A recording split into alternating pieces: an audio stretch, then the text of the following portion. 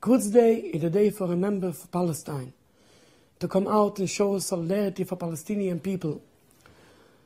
Especially for us Jews, it's very important to bring out the Jewish message, the message of ultra-Orthodox Jews, because all the killings what the Zionists doing, all the doing in our name, the killing, the robbery, the take away the land and the properties, everything what they're doing is in our name, in the name of the Jewish people. So it's very important to come out to show the real Jewish voice, people what follow God, what is their voice, and their voice is that the whole land should go back for the Palestinians. From the river to the sea. Jews are in exile by divine decree. Going out of exile is a rebellion against the Almighty. And doubles and triples that crime is when the Zionists take away the land from the Palestinian people by force, by robbing away the land and killing them. So we have to rectify this, and the whole land should go back for the Palestinians from the river to the sea. We can't go out in this year, we can't go out on the streets about the virus. At least we're coming to raise the Palestinian flag and to show for the world that we are totally against the state of Israel and we await the total dismantlement of the state of Israel, a peaceful dismantlement, nobody looks for bloodshed. And then we can live together with the Palestinian neighbors in peace and harmony like we used to live for centuries in Palestine and all the Muslim world. My mother, coming from Palestine, she's already about 85 years, and she told me she remembers she used to live with the Palestinian neighbors in such a good condition. They have no problem with each other. And you can hear that from all elder people, Jews and Palestinians. We wish and we wait for this time again.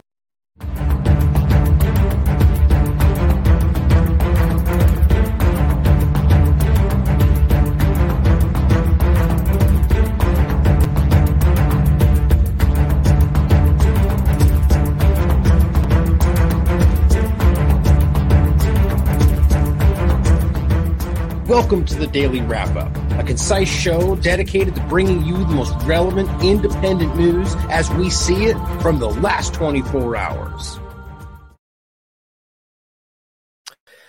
Monday, October 9th, 2023. Thank you for joining me today. Apologize for the delay in getting started. There's been some interesting anomalies, as you might expect, with the kind of content we're covering, and interesting things that have kind of caused some delays into getting started. But one of the things I want to say before we jump right into it in general is that today, again, is going to be a focus on what's going on in occupied Palestine. There's a lot to talk about. And even today and even yesterday, should I include some other things? Could I break this up a little bit and do some of this and some of that? And I know plenty of you would say yes. And even myself, I think that's usually the way to go.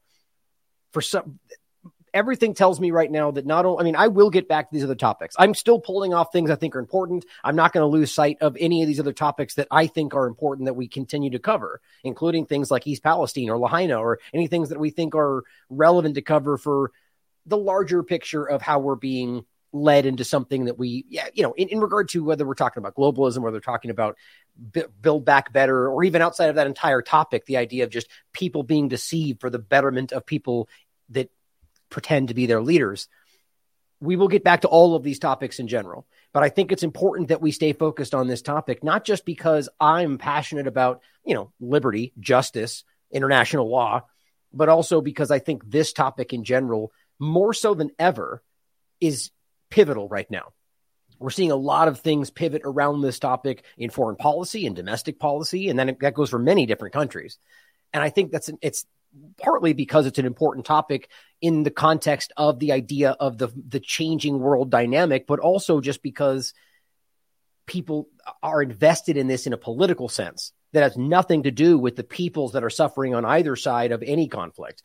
So I think it's important that we stay focused on this, and I continue to break this down. I mean, obviously, this isn't going to drift off in any sense. We'll continue to cover this like many topics. My point is to tell you that the last couple of days, as much as this is the daily wrap-up, I felt it was necessary to focus just on this, to make sure that we don't lose this. There's a massive information war taking place right now just on this topic, as they tend to, as there was just with Ukraine and so on.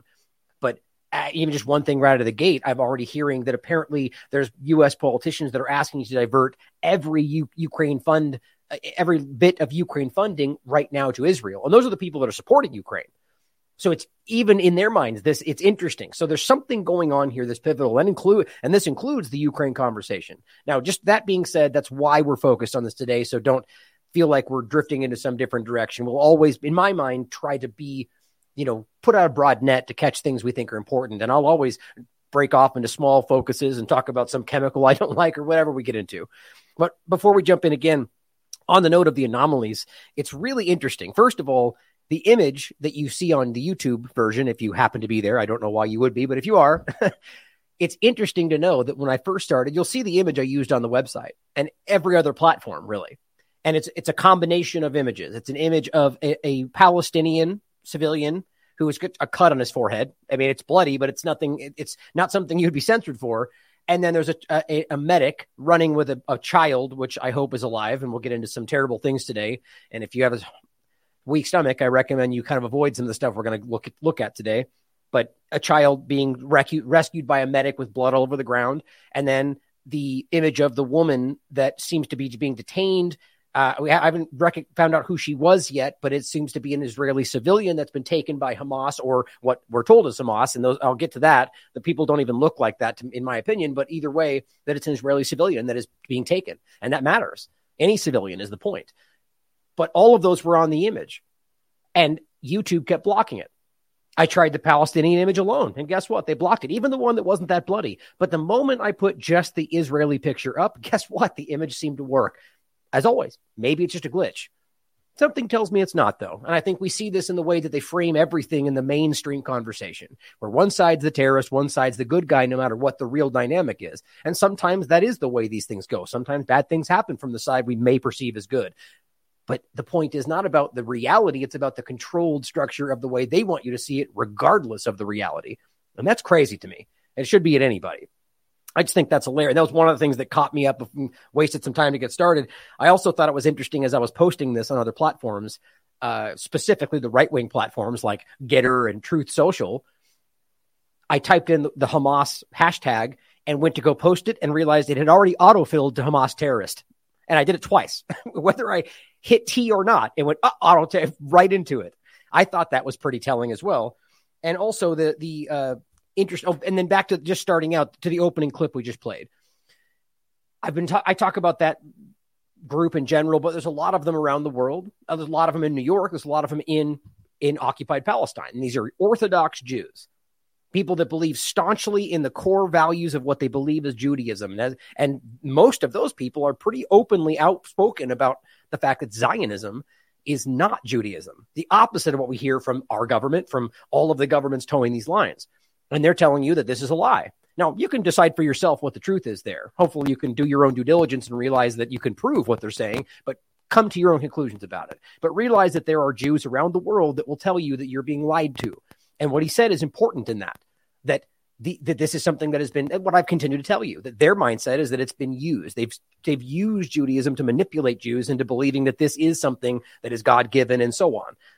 But his point is important because he still believes that, but not in the sense that it is Israel. What he says is the idea of divine, what was the word he said? Divine decree. His point is that historically, or I mean, rather religiously historical context, the idea is that this was a land, or rather that the Jews are waiting for God to come back and essentially do what the Zionist government said happened with Israel. So his perspective is that from a Judaism perspective, that for a political entity to stand up and pretend that God gave him this land is a violation of Judaism because it hasn't happened yet. Now, again, I'm not an expert in this topic, but I think it's interesting that we don't get told in the conversation. And we're only told that only anti-Semites will say that, except they're Jewish people. And that doesn't even get into the reality of what a Semite actually is. But it's interesting. So I thought that was important to start with today. Now, we're going to get into a lot to talk about today, a lot of terrible things that I think are important to cover, and some on both sides, that I think we need to understand that people are suffering, as always, when war breaks out. As a song that I like, and the line goes that rich men roll the dice and the poor men pay the price. And that is really what we see every single day. So we need to stand back in this and realize that politics is overwhelming when it's in a fervor like this. And we need to recognize that people's lives matter everywhere. Now, of course, on the title, I said civilians' lives matter. All civilians' lives matter. That doesn't mean that military lives don't matter. It simply means in the context of civilians. And let's not pretend like there are not millions of civilians that are not part of Hamas or militants in Gaza that are being attacked right now because they're not allowed to leave. And that has to matter. And of course, there is Israeli civilians that don't want have no skin in the game in regard to what's going on with Zionism or what's going on in Palestine. Some of them will speak out about how they support Palestine. And those people are being heard as well. Some of which we'll get into are apparently being reported from Sky News to have died because of Israeli bombings, because they're being held in Gaza. And they're even saying that they don't care about that. All of this gets missed by the people that act like we're terrorist supporters because they only listen to what the news says, Israel says, and that's all we get told. So we're going to go through all of this as usual, and I'm going to do my best not to make this 5 hours like yesterday, but it's important that we cover all of this. So again, I'll include this for you. You can check out the group. The group is Torah Judaism and listen to what they have to say. Zionism is not Judaism. Zionists are not Jews. If any average person says that, you're a racist. You're an anti-Jewish, anti-Semite, and you should, all the terrible things you hear. But so what happens when a Jew says that? When somebody who is a Orthodox Jew is speaking out about it? I find that really fascinating because you don't talk about it, or how the IDF will beat them up in Israel because they speak out about it. But we don't hear about that. Very telling. So first out of the gate, I wanted to correct something that is frustrating. But I think it's important for two reasons. One, that we always correct even the smallest mistakes when they're made aware to me. I'm sure I've made small mistakes that I didn't even know I made in the past. But this was from yesterday. And I've already updated the title and I've already put an asterisk. And the point is that I want to make sure people see this. I posted it on Twitter as well. Now, this is where I saw this first. And I think it's important to make sure you guys know that I will never put something on this show that I have not vetted myself. That doesn't mean I can't make a mistake like this right now, which is why I always tell you it's important for you to do your due diligence, because I could make a mistake, right? And the whole point is the context of corporate media, as I always say, or in the context of COVID-19 and so on. It's like, well, yeah, I think they're lying to you, but realize that they could just be wrong. So to act like we should trust the science or trust the expert, it's a stupid mantra. Do your own due diligence always, right? And this is the case to make that. I made a mistake here. And as I said in my tweet, it's a combination of the fact that this is, basically I looked at this tweet and I said, okay, it's translated. So I'm always going to make sure that I check this. So I sent it out to Robert. Now he sent me back, and it's a miscommunication between the two of us. Robert did not make a mistake. Now I misunderstood. We've talked about it afterward, what he said to me, and it was my fault. But my point was that I saw this and it was framed in more than one place as him saying he'll defend them. And I don't speak Arabic. So I reached out to people and I said, hey, is this correct? And then I misunderstood. Now, my point is I would never put this out there without thinking that this is actually what he said. Now, what's interesting is, and by the way, there's now a context on here. It's saying he didn't say that that we'll always defend Palestine. What he did say, though, is that he calls for de-escalation. And ultimately, how that's being perceived today is the kind of like both sides should back down is being perceived as pro-Hamas, which is really, really telling when you think about it. Either way, I want to make sure we correct that and make sure that's very clear to people. Now, also, when we get into the world of deep fakes, which, by the way, we're already there, this is going to start to happen. I frankly don't know how we check, unless we have some kind of software to do so, a deep fake. Let's say somebody puts out a deep fake of Erdogan speaking in English or something like, or anybody. I'm not sure how we check that. So we need to start being on guard and realize that even people that, let's say you believe you can trust me, which you shouldn't trust anybody in my opinion, always do your due diligence because of things just like this. Very important. And then, oh, by the way, and here's the Reuters link about this, saying Turkey will ramp up diplomacy in the conflict. And he goes on here to say very clearly that, calls for both sides to back down. But just so we're clear in general, Turkey's always sort of been I think openly stood with Palestine in many ways in the past, but what that means today, it's up for you to decide. Oops, that's the wrong post. So I wanted to also point this out as we get started, and this is going to be a point towards the end, but I wanted this to be in your mind as we go through all of this. Unusual Wales points out Congress has begun buying war stocks, and this is a person that kind of follows the buy and sells and so on. Many bought defense company General Dynamics. So think about how disgusting this really is. And it says numerous Republicans bought heavy into oil, energy companies. So these are people in power who are very aware that their rhetoric and everything they're doing, the funding they're giving, is going to create more conflict. And what do? Well, they go invest in things that will profit while there's conflict. Now, we have to realize how disgusting that is. Whether or not you think it's just a secondary thing that they care about freedom and democracy, and then why not make some money while we do it? Either way, that's a conflict of interest. And technically, that's a crime. I'm pretty sure that's actually a crime. And I don't know if that overlaps with not insider trading necessarily, but I'm sure someone in the chat speak to that if you guys know more about the specifics. But if it's not, it should be. Bottom line is these people are making money on their actions from a place of authority, while they could be arguably, they could stand up and say, how about we don't have this war? How about you back down and we have diplomacy? Well, that's not going to make them any money. So we have to realize that there's at least a dynamic where they might decide that if they're on the fence, well, because they might be able to make $100 million by investing in General Dynamics, who will supply the weapons that they're giving or selling, and you get it. It's very frustrating. And as I said, makes me sick. Sociopathic profiteers pretending to be altruistic leaders. Worst of the worst, as you've heard me say many times. There's something to be said about a bad person, right? Someone who just doesn't care about anybody, who will go and take what they want and murder somebody and whatever. But those people, what I mean is a person that states that openly. Those are terrible people. But what is 10 times worse than that person is the kind of person that will pretend to be the best kind of person and then quietly do all the things 10 times worse than that person says they do openly. Those are your leaders. Those are your leaders, in quotes. And it makes me sick. Also, same kind of point. Keep this in your mind as we go through, because we're going to get to these points toward the end, but I wanted this in your mind as we talk about everything else. Solomon Ahmed points out, and again, this is coming from Egypt, but again, there's so much flying around. Use your own discernment here. He says, Netanyahu and Israel were aware of the attack before it happened. And there's a lot of talk about this, as far as I can tell, predominantly coming from Israelis. That says a lot. As everyone in the U.S. is going, all the Israelis are on our side to fight me. They're going, I don't think this is even real. Many of them are speaking up in response to people like Dave Rubin. I'll point you out earlier. I think that's what it was. Simply saying, no, I don't agree. That's not what I think. And I'm an Israeli. These were lied to. They let this happen. And it seems like that might be something true. You guys decide for yourselves. It says Times of Israel, Associated Press, and Al Jazeera are reporting that Egypt warned Israel of a major coming attack from Gaza, but Israeli officials ignored it. Egypt cautioned about the situation's escalation, but unfortunately, these warnings were disregarded by Israel. Now, that is not the reason I read it is because this right here is the important part. He's claiming that this means they knew. Now, I would agree with that, along with everything else that we've already seen. But what it really says is you could just read that as, we see this getting out of hand. What you're doing is going to escalate the situation. And then it just turned out that Hamas ended up carrying out this agenda.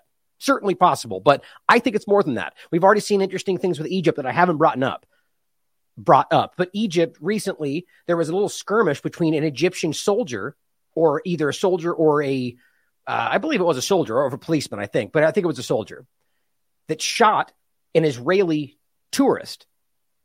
More than one, I think.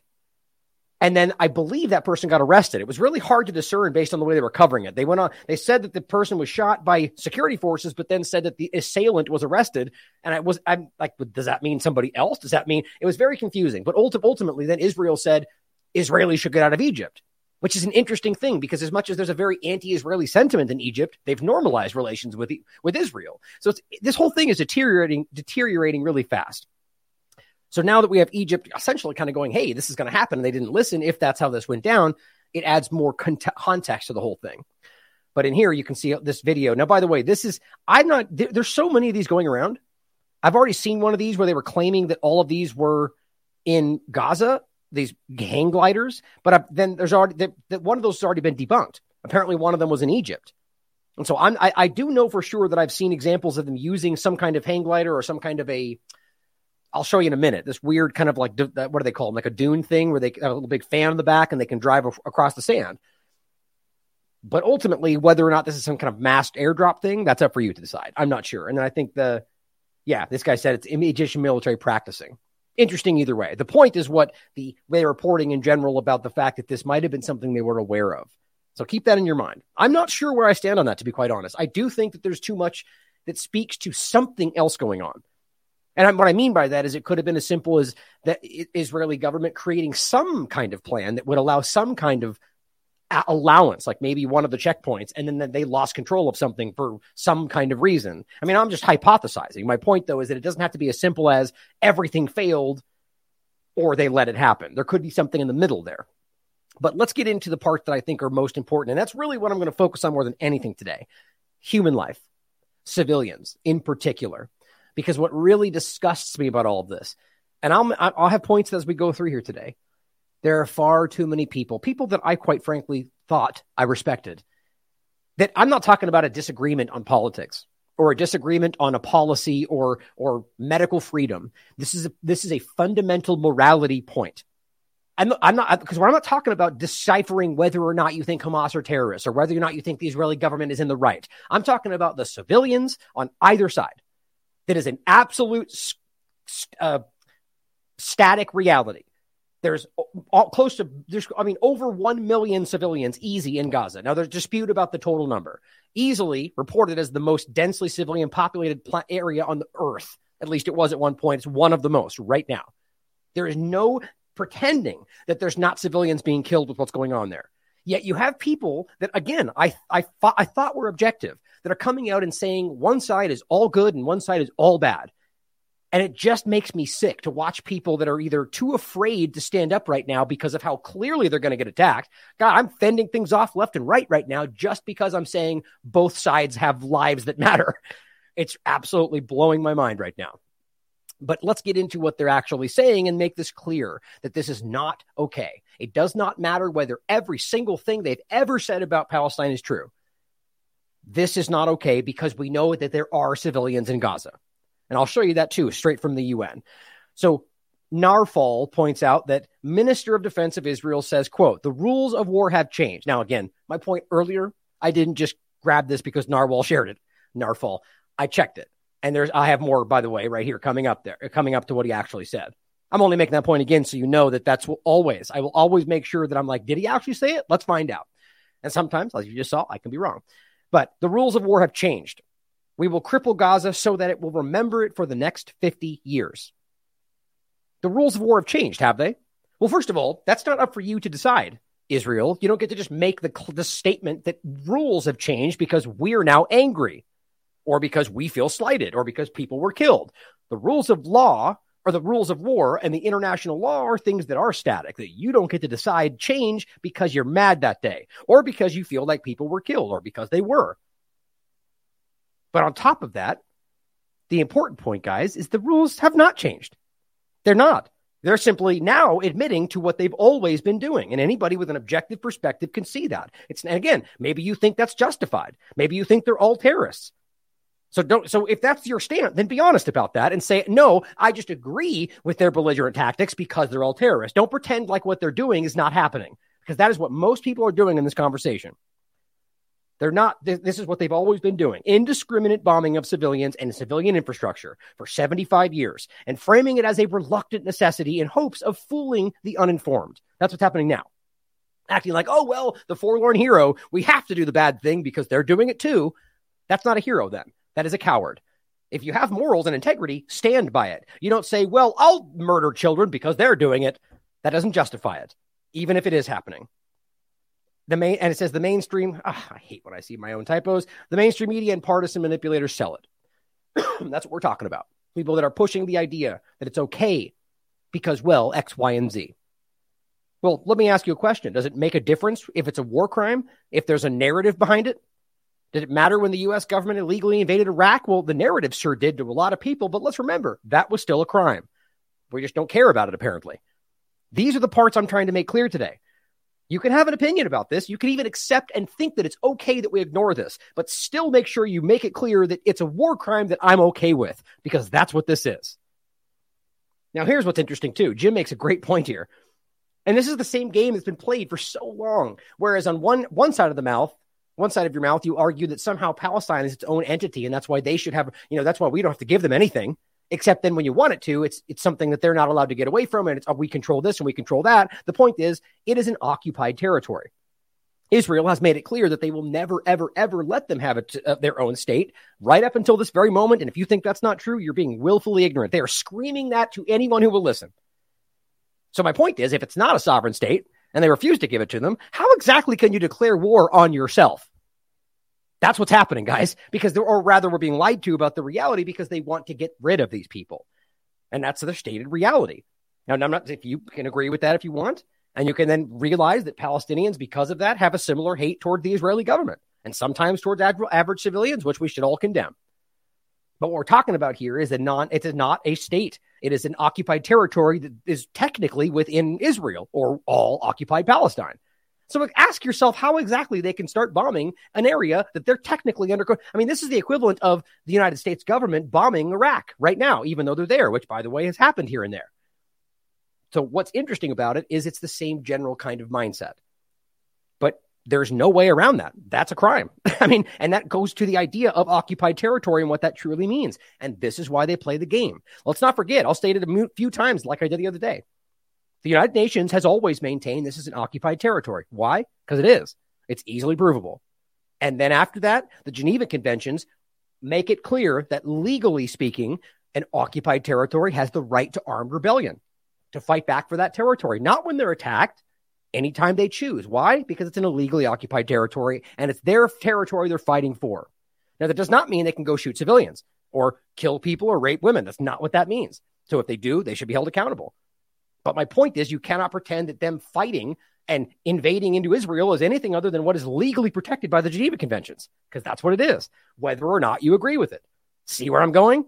Logic is really tough today, apparently. But my point is, I think it's hilarious that these are the kind of things they dance around. I shouldn't say hilarious. It's disgusting, quite frankly. Now, this is also, it's just in,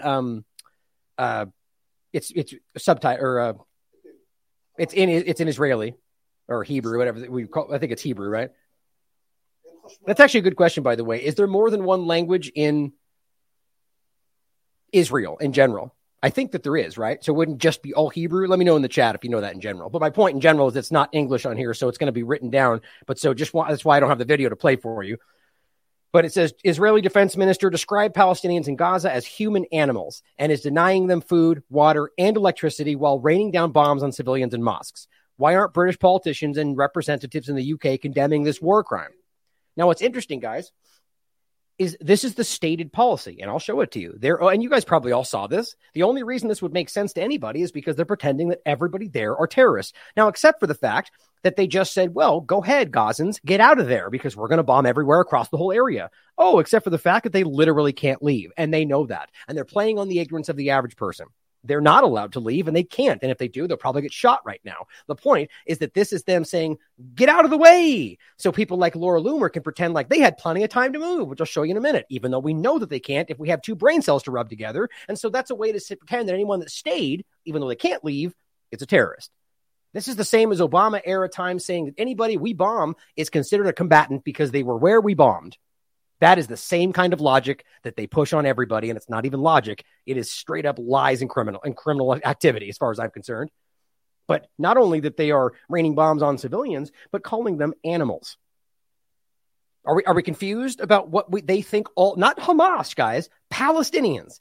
Now, the point is that people like Loomer and out there, they're conflating all of that and saying they're all the same thing, going back to the same old argument that there's only terrorists in Gaza. Nobody believes that. They don't even believe that. They're just of the mind that all Palestinians are bad, so they're trying to manipulate the average person. Now, here is Sarah Abdallah. Oh, and this is going underground, pointing out same thing, calling of her total blockade on Gaza, despite the millions of civilians that will suffer and currently are suffering. And by the way, Israelis that are being held hostage, don't forget about that. That means they have no water, no food, everything, same thing. So they don't care. And I'll make that point clear in a second, where they state that they don't care.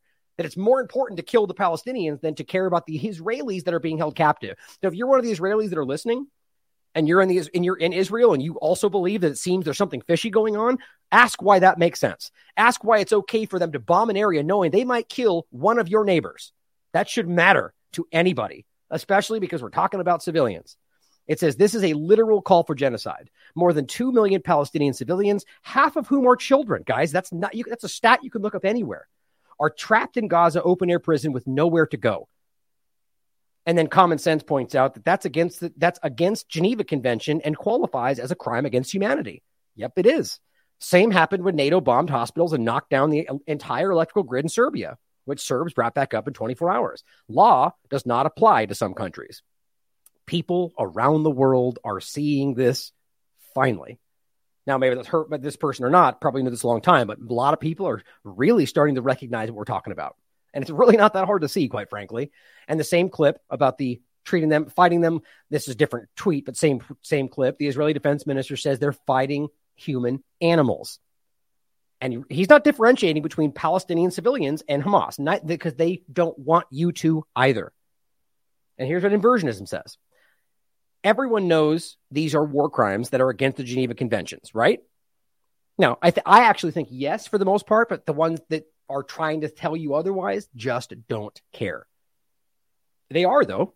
It takes 10 seconds to look up, and I'll show you some examples today. I went out of my way to get a lot of the other, tangential points I was making yesterday so we could prove it today, even though I've proven it 45 different shows over the past 10 years.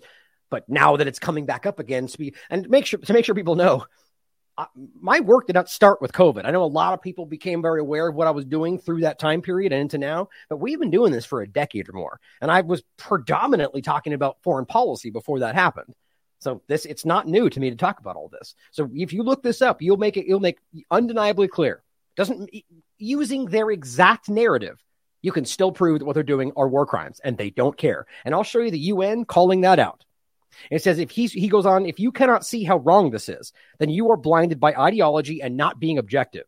It's the exact same rhetoric that they were accusing Hamas of. If you think calling this out as wrong makes you anti-Semitic, then you're a hypocrite who's clearly fearful of being labeled as an anti-Semite. I really think that's a huge part of this. Instead of defending what's objectively right. I knew I liked this account. Everyone wants to see those who attacked and murdered Israeli civilians brought to justice. And everyone does, guys. Honest people, I should say. Objective people with compassion and empathy care that civilians are being hurt no matter where they are. But bombing buildings with civilians in them, which is what's happening, and then cutting them off from food, water, and resources and shelter with no place to go is not the solution, and nor is it self-defense, guys. As they all scream, they have the right to defend themselves. Well, now you're bombing back. There's no defense about that. Even in the sense that we know this is an illegally occupied territory, so there is no concept of defense and the concept of the legalities of it all. You're the one occupying. So the right move would be to move back. But again, I make this point every time that we have to consider in the current state the average Israeli person that has no stake in this game or no skin in this game and that just grew up here and wants to live their life. My point is that it's the same concept of saying that these people, look, the bottom line is I will always stand on the true idea of the legal state of the occupation and the fact that they have the right to armed rebellion and that technically speaking, that should be Palestine again, as even you heard the Orthodox Jew say in the beginning. But at the same time, as an empathetic person, I can care about the random person that will then be removed from their home for the same reason, which I would say is the fault of the Israeli government. But we should care, shouldn't we? I'm not saying there's an easy answer there, but this is exactly why even the Palestinians have been talking for years about the two-state solution. And the narrative from the Israeli side of this is only the Palestinians stop it every time. And it's so easy to prove that's not true. It's every single time. Oh, look, a rocket hit a field. Bomb, bomb, bomb, bomb. That's why we stop, because they're bombing us. Every single time. And realize we just pretty much saw 2 times in a row that the Iron Dome seems to be a theater show, like I've been telling you for a long time. So let's take a step back and remember all those times when we saw some fireworks pop in the sky and they told you a rocket was fired. Nobody seemed to know anything. There was no video of it. And then we saw carpet bombing across Gaza. And then that was used as justification to stop the fake two-state solution they were pretending they wanted, even though they were outwardly spoken about not ever allowing it when they talked to Israeli citizens. He goes on to say, it's vengeful evil with no regard for indiscriminate carnage being brought upon people who are innocent and uninvolved. This is no longer has anything to do with Israeli defending itself. This is just war-mongering evil. It's only going to increase tensions and further anger countries like Iran into attacking and intervening, which is clearly what they want, which then kicks off U.S. involvement into all-out war. Perhaps that's the actual goal here. The military-industrial complex is salivating. Well said. I agree. Dmitry Laskaris is saying the apartheid regime has cut off water, food to Gaza, home to 1 million Palestinian children. The slow-motion genocide the world has tolerated in Gaza for far more than 16 years is accelerating rapidly, and Western governments are virtually cheering it on. By the way, I hate the way this looks on the new Twitter set up here with the, I just don't like it. Now here's the New York Times. Just so we're clear that this is in fact what has been ordered. Israel ordered a complete siege of Gaza Strip as its troops battle to drive Palestinian militants out of border areas.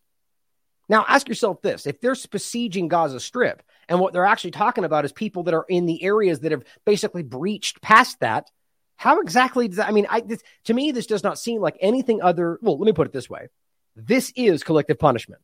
Collective punishment is a war crime, and you are literally watching the most obvious example I've ever seen in my life of that verbatim definition of collective punishment. You are hurting every civilian that is in Gaza alongside whoever else you want to try to pressure. But I'll get to that in a minute to show you that it is a stated Israeli policy to use human shields.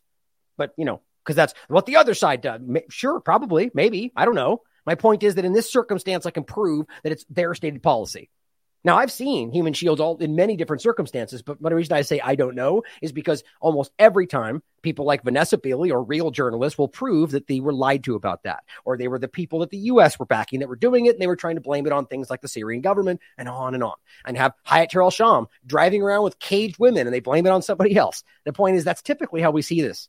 Right? It makes you wonder. But either way, I'm not going to say it's not possible. Anybody's capable of this. But if we know that the Israeli government, and not some faction somewhere, but the government, the only democracy in the Middle East, we're told, even though it's blatantly false, openly has a policy of doing so. And what they literally will grab a child or another Palestinian and bring them with them when they go to check on something. And I think they call it like the neighbor, something neighbor. I'll get to it in a second. And why you would think that's okay? They do it so they have somebody in front of them. I mean, that's literally a human shield. Before we get there, complete siege. Here's what Fox said about it. Israeli defense minister has ordered a complete blockade on Gaza Strip. Quote, and this is the quote from the Israeli government. There will be no electricity, no food, no fuel. Everything is closed. We are fighting human animals, and we will act accordingly. So that Palestinian child and the grandmother, they're in his mind, they're animals. And guess what? They've said it many, many times. The complete siege of Gaza. It's beyond me that people can't recognize, regardless of whether you think the perspective is justified, I should say recognize or admit that this is how they feel. And ask yourself, if they have to lie about that, doesn't that seem to suggest that they know that they're being dishonest? Not just a lie, but the fact that they have to cover up something else. My point is that you can say all day long that these people, oh, it's weird. You can say all day long that that there's justified reasons for both sides to have a certain perspective about the other side. Right? But then when they come out and say this about all of Palestine, realize what they're saying is all of them are human animals. Every single one of them, civilians included. Now, I will see something very different from the body of resistance. That does not mean that individuals, as I've said many times, will act outwardly different, or maybe a lot of them will. But a stated outward statement is that they are fighting the Israeli government. Vanessa Beeley's been very clear about this. You can decide for yourself. But what's important is that they have, throughout history, made it very, very clear that that's how they feel. And of course, it then gets lied about when the U.S. government tells you something different. This is the defense minister, Moshe Yaalon, talking just a couple of weeks ago. Israel is going to hurt Lebanese civilians, to include kids of the family. We went through a very long discussion. We did it then. We did it in the Gaza Strip. We are going to do it in any round of hostilities in the future. That's the defense minister. This is the military chief of staff, Benny Gantz. The next round of violence will be worse and see this suffering increase. He headed up the military assaults on Gaza, the last two. This is the Minister for Education in the Netanyahu government. There will never be a peace plan with the Palestinians. I will do everything in my power to make sure they never get a state. He also said, if you catch terrorists, you simply have to kill them. I've killed a lot of Arabs in my life, and there's no problem with that. This is the Minister for Justice. Palestinians are all enemy combatants. This also includes the mothers of the martyrs. They should follow their sons. Nothing would be more just. They should go, as should the physical homes in which they raised the snakes. Otherwise, more... It goes on much more, as you've seen many times. That's the point I wanted to get to. The stated outward statement that we will never allow them to have a state of their own. That we should kill their mothers, their families, burn their homes down. Yeah, but that's international law? Is it democracy? I mean, do we even have to pretend that that's not the most stupid thing in the world to say when you hear them telling you what they actually think? Now, I'm in no way suggesting that there aren't Palestinians that feel the same way, or Hamas that feels the same way. But we have to be honest about what's coming down from a state, a nuclear-powered state, not a faction, not an occupied territory, but an open, one of the leading entities on the planet being backed by the U.S. government, openly telling you they're going to murder people. Shouldn't that matter a little more? At the very least, the same? Yeah, it really should. So here is the United Nations. And this is talking about Palestine in general. And it says or Gaza Strip in particular, the Gaza Strip, not all of the West Bank included, just the Gaza Strip, has a population of approximately 2.1 million people. And this is an older post actually, so it's probably up from there, including some 1.7 million Palestine refugees. Okay, so realize that the refugees, we're talking about civilians. Now, I guarantee some of them have taken up arms and have fought alongside the resistance, but we're talking about easily. And remember, 50% of these are children. Not teenagers, children. I mean, guys, this is incredible that that's who is being bombed right now. The UN Secretary General has found that the blockade and related restrictions contravene international humanitarian law as they target and impose hardships on the civilian population that apparently Laura Loomer and the rest want you to think isn't real, effectively penalizing them for acts they have not committed. That is a war crime. It's called collective punishment. If Iran did it, they would scream to the high heaven. The point is they pretend that's not what they're doing. Then they really push to it. They tell you that it's because they attacked us. We're defending ourselves. They're all terrorists. Whatever the narrative is to get everyone to stop poking at them. And at worst, they call you an anti-Semite, and then most people go away. Food security in Gaza has deteriorated with 63% of people, 63%. 50% of them are children. 63% of people in Gaza Strip are food insecure and dependent on international assistance, which, by the way, usually gets held up by Israel, and most of it doesn't even make it to them. So people that think they're sending things to Palestine, usually most of it gets divvied up in other areas and does not make it to the people that need it. That's also per the United Nations. 81.5% of the population are living in poverty. 81.5%. And that's despite getting international help, and everyone blames them for it, even though they live in an area that is controlled and occupied by Israel. Clean water is unavailable for 95% of the population. How do we pretend that makes sense? Do you think that's their fault? It's not. It's provably because of what they're doing, again, because of the United Nations statements, and then just logic and evidence that can prove that they've done this deliberately. And then right now we're watching it happen where they just turn it off. It's the same point. Civilians suffer. On July 7, 2014, a humanitarian emergency was declared by the United Nations in the Gaza Strip, following a severe escalation of hostilities involving intense Israeli aerial and Navy bombardment.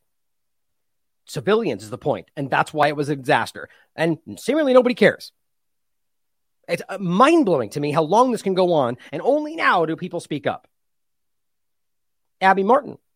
And this is an important 9-minute clip. I'm not going to play it now because how long today is going to be, but I want to make sure you guys watch this. She has done some amazing work in the past on what this particular topic. As she says here, the media won't tell you Gaza is a warehouse of millions of ethnically cleansed Palestinian refugees, that's what we just pointed at, that live trapped under brutal Israeli blockade. Here's the forbidden historical context from Gaza Fights for Freedom. And we showed you that yesterday. It's a great documentary she put out. What you're staring at here are just all of the smiling Israeli citizens that bring up their chairs and their couches and popcorn and beer and watch as they bomb civilians. It's not a joke. It's very easily proven. Here is the actual, wait a minute. I swear I brought that up. Oh, here it is. I guess it's way over here. Israelis gather on hillside to watch and cheer as military drops bomb on Gaza. That's 9 years old. Still happens to this very day.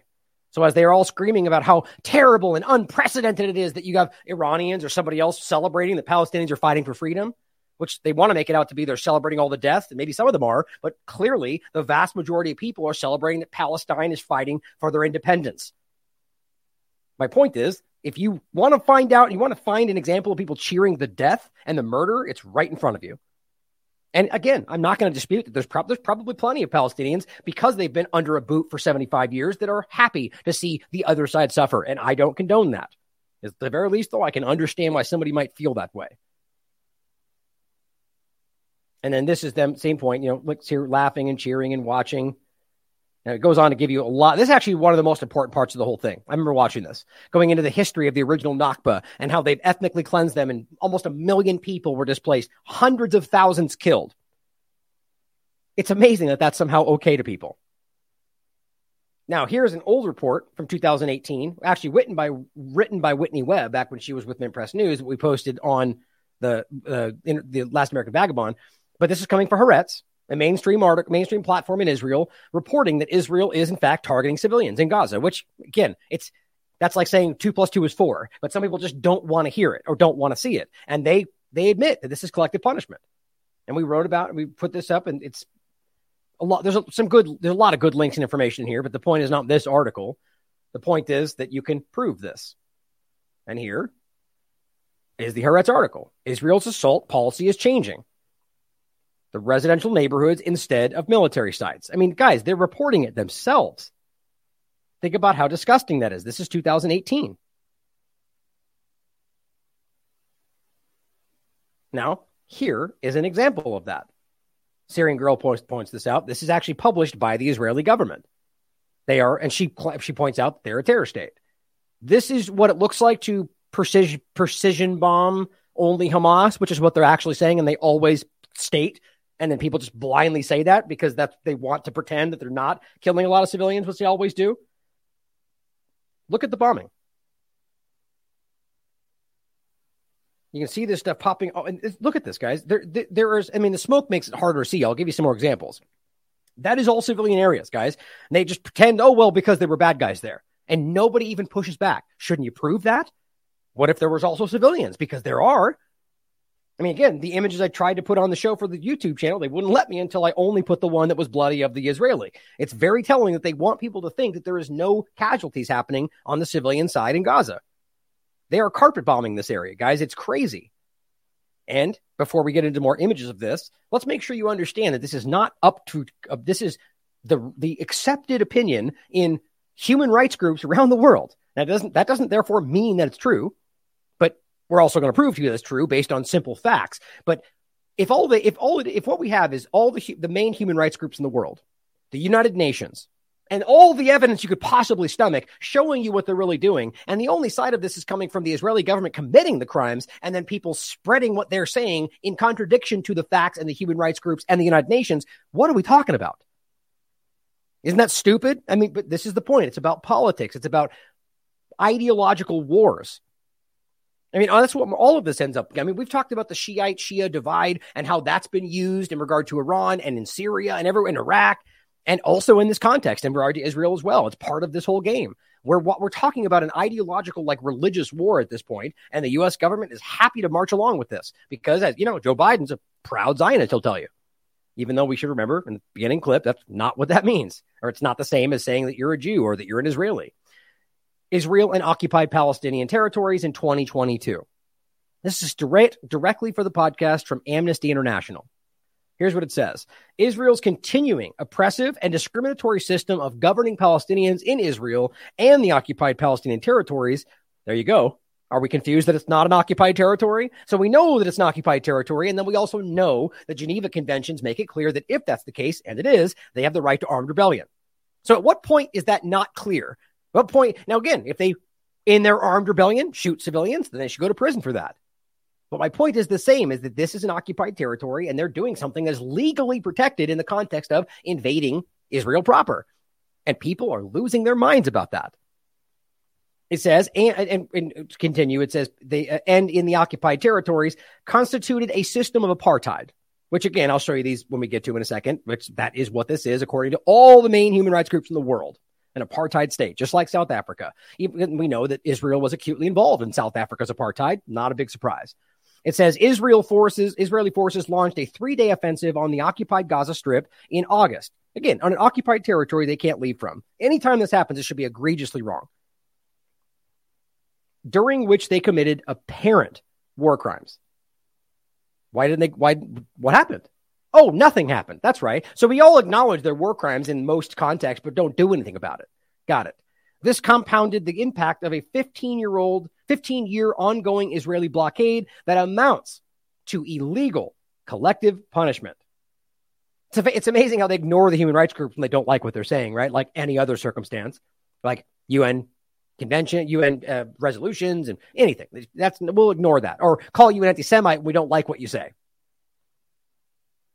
And it says further fragments Palestinian territory. All of this is occupied Palestine. Israel escalated its crackdown on Palestinians' freedom of association. Also a human rights violation. It also imposed arbitrary restrictions on freedom of movement and closures that amounted to collective punishment. Again, mainly in the northern West Bank, ostensibly in response to armed attacks by Palestinians on Israeli soldiers and settlers. Again, before you freak out and say, so that's what the point is, these people have a right to do so. Now, again, if we're talking about, so here's an interesting point to make. There's a legal gray area here where you could argue that a settler is somebody who is a civilian. But when you regularly see, as Syrian girls pointing out, we now see mobs of settlers walking around with rifles shooting Palestinians, which, by the way, has been going on long before this situation. So we just ignore that, apparently. And there's plenty of evidence of that. They do that in orchards and all sorts of areas where they're taking over territory. And there's evidence through the roof. Nobody cares. My point, though, is when they're talking about armed attacks on settlers, you can make an argument that that's a civilian and that would be a crime. But when we realize that they're very clearly a part of the occupation forces and are being used in illegal ways to continue to displace people, which is a crime, well, there's an argument to be made that they're part of this and literally part of the occupation forces, therefore part of the occupation, and therefore they can be involved in their response to it. But again, that's a conversation to have. It's an interesting one. My point, though, is that they have a right to armed rebellion in international law. It says the year saw a rise in the number of Palestinians unlawfully killed and seriously injured by Israeli forces during raids in the West Bank. All right, this is the human rights group. So it's clear that it was a very one-sided affair. Administrative detentions of Palestinians hit a 14-year high, which is one of the reasons they're fighting right now to get these people free. And one of the reasons it makes sense that they wouldn't want to hurt hostages, because otherwise they would lose one of the primary things they're trying to achieve, which is getting these people back. Doesn't mean that individuals wouldn't do it. Doesn't mean that the group wouldn't decide to. But it should be questioned, especially since we don't have anything but videos and then kind of assumptive points and conjecture around it. And I'll get into that later in the show today. And torture and other ill treatment continued. Israeli forces demolished an Al-Araqib village and the Negev, and I think just Negev, for the 211th time. Let me read that again. The Israeli forces demolished this village for the 211th time. I mean, guys, this is obscene. Are we going to pretend like that makes sense at all? These people have been displaced, and that's a crime, and the UN stands by that. Even the United States is calling that out today. And 211 times they have destroyed this village. Okay, but only one side, right? A further 35 Palestinian and Bedouin towns in Israel were still denied formal recognition. And that's the point. Even though they try, they just deny it. And then eventually they come in and go, hey, you don't have a permit. Get out of the way. You destroy your home, or we'll pay, or you have to pay us for us to destroy it. That's what happens. And it says residents face possible forcible transfer. Right on the human rights group's post. Authorities failed to process asylum claims for thousands of asylum seekers and impose restrictions on their right to work. And it goes on with a hell of a lot more crazy information. But are we denying this is the reality, guys? Anybody telling you otherwise is a liar or wildly uninformed or a really bad person. Now, Muhammad Shihada points out some interesting points. And again, there's links in here. There's information. Look it up for yourself. But most of this stuff is easily verifiable. As he points out, everything Israel accuses Palestinians of doing, often falsely, it had openly done way worse to establish and maintain the Israeli state. He goes, e.g., blowing up cafes, buses, which, by the way, is historically documented, human shields, celebrating civilians' deaths, glorifying terrorists, hiding weapons in civilian areas in general. So it goes on to make a list here. Terrorism was a tactic of Zionist militias openly used to establish Israel. Don't forget, we just played one of the historians that were speaking on this, who was a Jew, who is from the area and is now speaking about the fact that he knows that Zionists were involved with creating the terror attacks that they used to justify taking the territory or other areas or displacement and on and on and on. I forget his name off the top of my head. He's the guy with the white hair. He's a prominent intellectual or I think he was a teacher. But anyway, the point is he spoke of his own knowledge of people he knew that he talked to growing up. That said on the record that these people were Israeli agents, with Zionism agents and Zionist agents, and that they knowingly carried out false attacks on Jews to justify what happened. Now, just because I don't have it up in front of me, the point is everyone doesn't want to believe it's going to say that's not real without any effort to try to look it up. And my point wasn't meant, I didn't have it brought up today. Otherwise, I would have brought it up. You guys know on the show, I often pull in things that I thought that pop into my head. The point is that shouldn't they care to find out? It's not their responsibility to prove what I'm saying, but nonetheless, the point is that this is easily proven, historically proven. Blowing up cafes, buses, crowded markets is one of their favorite strategies. This list only shows the Irgun terrorist bombings in 37 to 39. Now, my point is what we're talking about is Zionists, very clearly. Even 3 decades after Israel was founded, the IDF, or the Israeli Defense Ministry, continued to use terrorism for combat. Defense Ministry Sharon used to blow up cars, bikes, booby-trapped donkeys, and crowded civilian areas in Lebanon only. Now, by the way, I'm going to revisit the video of Golda Meir talking, where I've played many times about that that we used to be Palestine. Because it's interesting, in that old interview, which I haven't revisited in a long time, she talks about things like this. Talks about possibly taking down airplanes and using this for certain political means. It's openly discussed in parts in history. Now, human shields. This is important. Israel's forces systematically use Palestinian individual citizens, including children, as human shields. They call it the neighbor protocol, or bringing a friend. Meanwhile, Amnesty never found any evidence of Palestinian militants taking human shields at gunpoint. Right? What an important point, right? Does anybody have any thoughts? Is that a fake news story? Oh, it's just screenshots, right? It must be fake. Well, let's look at their own post. This is directly from Amnesty International. 2009, Israel-Gaza operation, 22 days of death and destruction.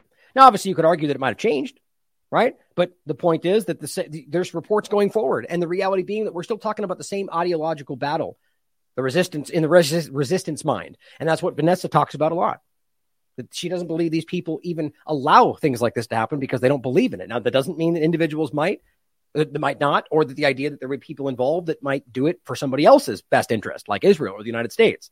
But let's make this clear. The Amnesty International reported plainly, contrary to repeated allegations by Israeli officials, even at the time, right, where they were telling that's what they're doing, and that justifies their bombing or justifies their actions or justifies their criticizing of them. Despite repeated allegations to the contrary by Israeli officials of the use of human shields, Amnesty International found no evidence that Hamas or Palestinian fighters directed the movement of civilians to shield military objectives from attacks. It found no evidence that Hamas or other armed groups forced residents to stay in or around buildings used by fighters, nor that fighters prevented residents from leaving buildings or areas which had been commandeered by militants. Shouldn't that end the conversation? The point is, right then, immediately following this, said that's not true, and they continued to use that narrative, despite the group that investigated telling you they found zero evidence to make that case. It's just amazing how this continues. And the point is, you have the other articles here. Israeli soldiers who used Palestinian boy, 9 years old, as a human shield avoided jail. You'll never see this written today. 12 years old, The Guardian. So are we still pretending like that's a fake story? I'd love those people to come in the chat. Palestinians, 9-year-old Palestinian boy used it as a human shield, and they let him off because that's what typically happens. All this is posted in his tweet. It's amazing, isn't it? So who exactly is doing this? Well, we know it's their policy. They have a stated policy you can read about in the articles I have listed right here. Neighbor protocol. They bring a child with them so they have somebody in front of them when they're confronting other Palestinians. But that's okay because they're all terrorists, right? That child, That's the mentality of these people, or the ones defending it. Here are celebrating Israelis celebrating civilian deaths. There's many examples of this. Security minister was at this party, you're looking at it, they're dancing, where settlers literally celebrated the burning of a Palestinian baby, 18 months old, by a fellow settler. Israelis were handing out wine 2 days ago to celebrate the bombing of Gaza. Today, they're celebrating. Which, again, you can agree with or not, but don't pretend like it's only a one-sided thing where you're upset and outraged about how terrible it is that Iranians or anybody around the world are celebrating or I guess they're still celebrating the fact that Palestinians are fighting for their freedom. Or you could argue they're celebrating the death. Whatever you can decide for yourself, but don't pretend like it's not happening routinely on the other side. And he points this out here. I think that was down here, actually. Or maybe not. This is the other one. Now, this Israelis are celebrating the killing of 13 Palestinians, 4 children, 5 women, and a medical doctor. This is from May 9th. Then the last time we talked about this. They're handing out wine, dancing, and laughing about the death and destruction with shirt tags that read, "Death to terrorists." Because they're talking about civilians, guys. We're talking about civilians. Then he goes on to talk about child soldiers, which we've talked about before. Israel's security minister brags that his mother was a member of the militant terrorist organization Irgun when she was only 14.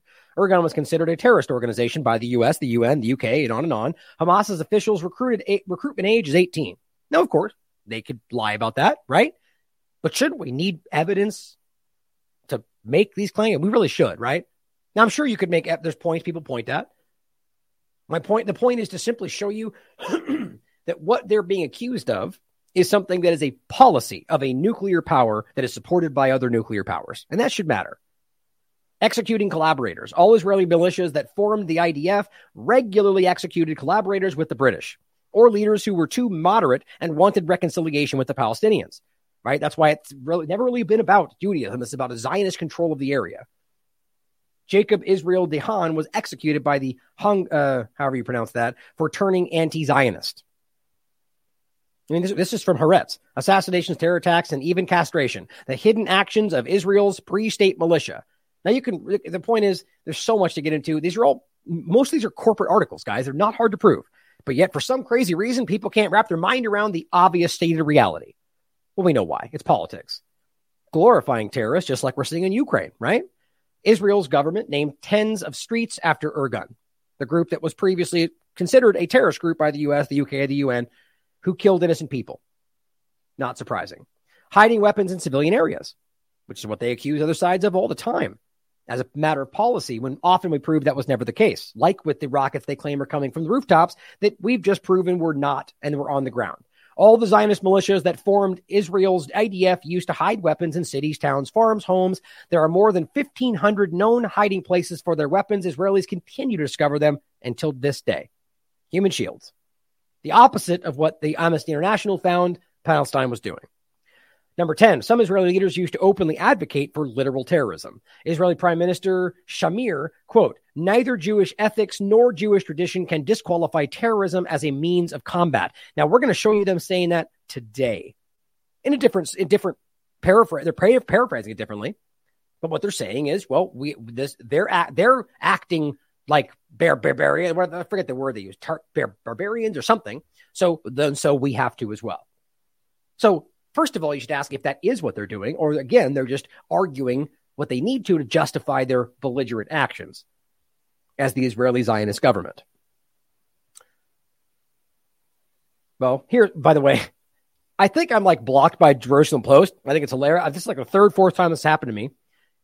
It's just too many requests, so maybe it's just popular, but no matter what I do. But here it is on the Wayback Machine, just to kind of show you more in this line of thought. This is from 2022.